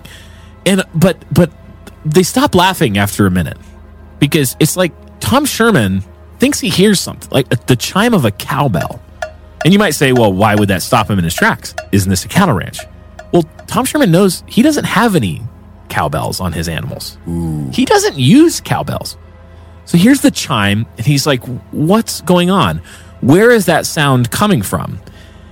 And he's able to hear that he thinks it's coming from deep in the copse of trees up ahead, and he hears it again, but it's nearer now. It's approaching him. The stranger seemed not to have heard it, or he's so deep in his meditation that he's silently sitting still in this religious gesture. Now, all of a sudden, Tom believes he begins to see in the trees sort of a faint, moving blur. But something moving very quickly in between the trees. He can see sort of this blurry shape, but he can't tell if it's the source of the cowbell. He can't tell what it is. It's daylight, by the way. And he's watching it move from tree to tree, almost as if it was circling, and he begins to feel this sense of dread and unease. And then all of a sudden, as he's watching this thing, with no warning, it breaks out of the tree line, and it starts to absolutely run towards the man who is meditating. And Tom is blinking his eyes because the thing he's seeing, it's like he has some fuzz in his eyes. He can't see it. It's broad daylight, but it's blurred. It's almost invisible looking. It's like the heat distortion you see on the blacktop on a hot day. And Sherman realizes all of a sudden that this thing is going right for this meditating man. And this guy has no idea because his eyes closed. So just as Sherman is about to yell and say, look out, all of a sudden, what the Hunt for the Skinwalker describes as a shimmering, wraith-like huge thing stopped inches from the meditator and then let out a deep, just animalistic roar that echoed through the landscape. Oh. Like ear-splitting roar. The stranger who's meditating, all of a sudden at this roar, just falls over himself, leaps to his feet, and begins to scream. And he sees the creature, and he begins to turn and run towards Sherman, and Sherman notices that the thing looks almost like a pixelated, sort of blurry shape, turns and bolts back for the tree line. The hippie is so I mean, he's literally, his pants need to be changed. I mean, this is not in the book. I'm assuming. He's had an accident. Like, he grabs on to Sherman, like clinging to, 6'2", large man. Like scared cat. Clinging to him. He's like, he's like weeping like a baby. He's out of his mind with fear. And Tom Sherman is like trying to get himself away from the guy, but the guy's not only scared, like strong, but he's like now possessed with the panic of a fear, like a drowning swimmer. Yeah. He's clinging to him, taking him down. Finally, after literally minutes of this, Tom quietly says into the man's ears, "If you do not let go, I am going to hit you." And the guy says, I will let go if you promise that you will take me back to my car. Okay. Guy's transformed with fear. He says, okay, take him back to his car. Guy gets back in his car and like absolutely with no respect for the gravel driveway that they have to maintain, peels out and just barrels down the road and drives away. Never saw him again. My gosh. Okay. Now here's the cherry. Here's the cherry on top. It was sometime later, Tom and Tad, the father and son, were watching, Arnold Schwarzenegger and Jesse Ventura fight alien life forms in the jungles of South America in the movie Predator. As one does. And they see, you probably know where I'm going with this, they see the Predator with his cloaking, that shimmer heat wave look where he turns kind of invisible. And they both, in the same moment, they yell out, "That's what we saw." Ooh. That is exactly what we saw. And Tom estimates that the creature was running upwards of 60 miles an hour.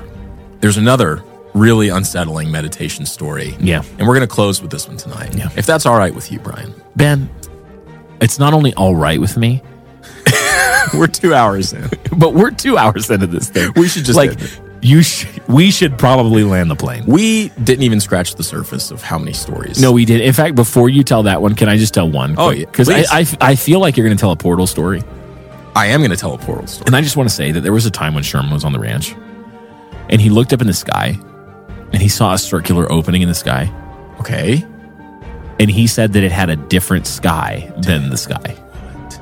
It wasn't blue. It was like a different... It's like wormhole stuff. What? This guy. Okay, anyway, keep going.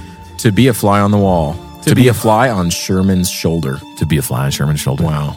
Okay, so after that incredibly anticlimactic tease that Brian just gave us, I'm going to close with another meditation story, like I said. So on August 25th of 1997, again, it's a warm summer's night, beautiful, clear.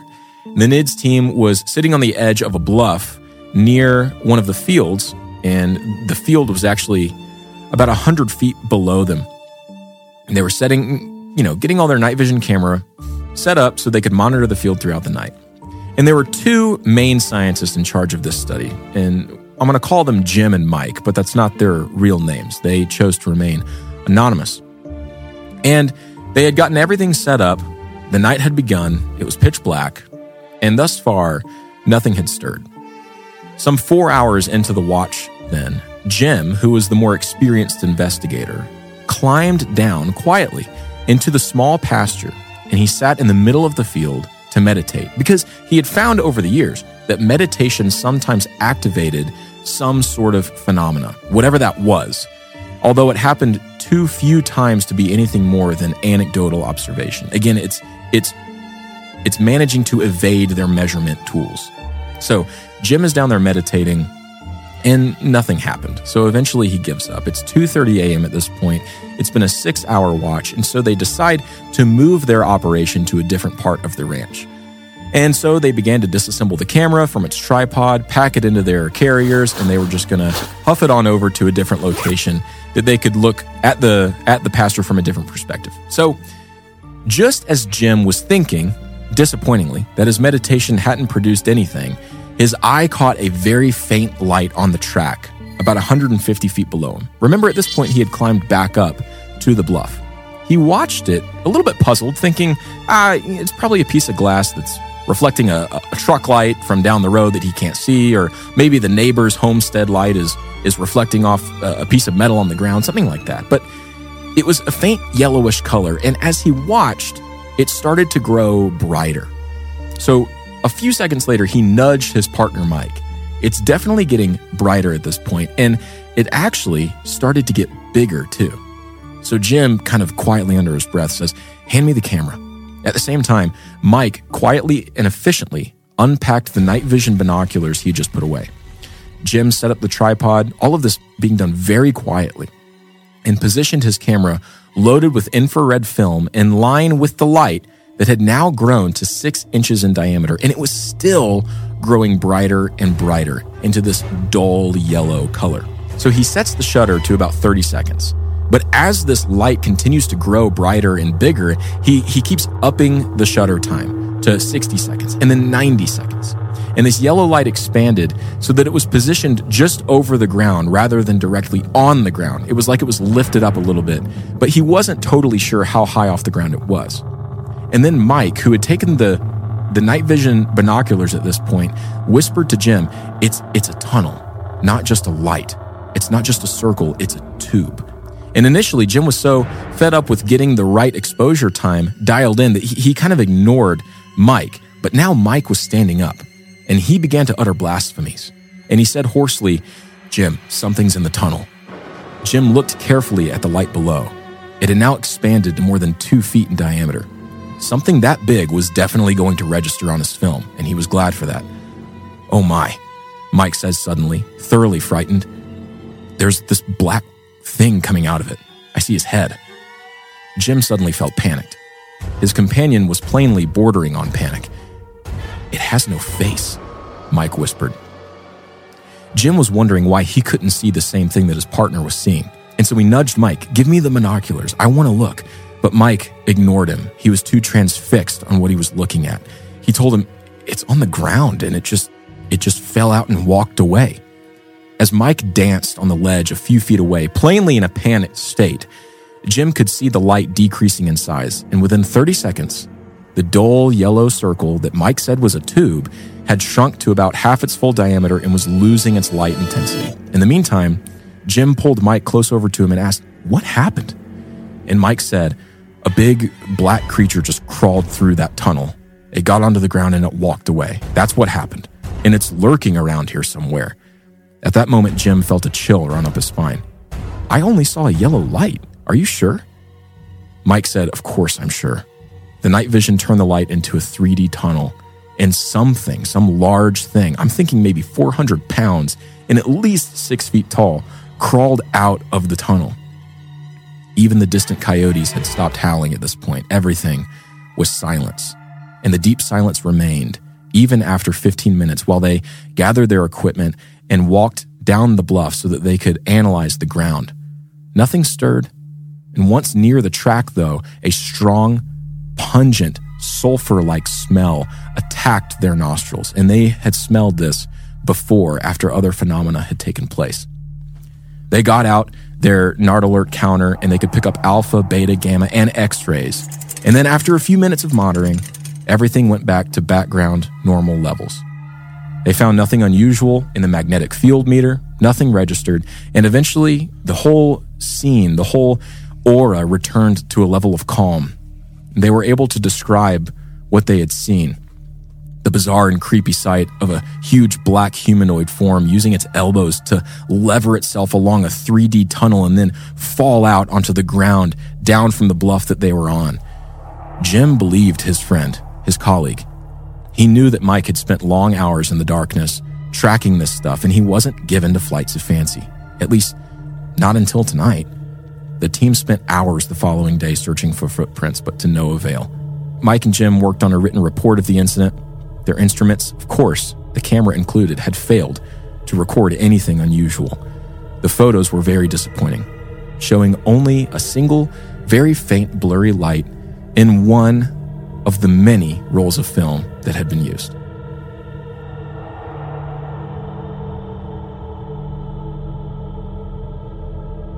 Did you know that patrons get access to a bonus show, The Dusty Tome, as well as early access to main episodes? support the show, and get access to these amazing benefits and more at patreon.com/hauntedcosmos.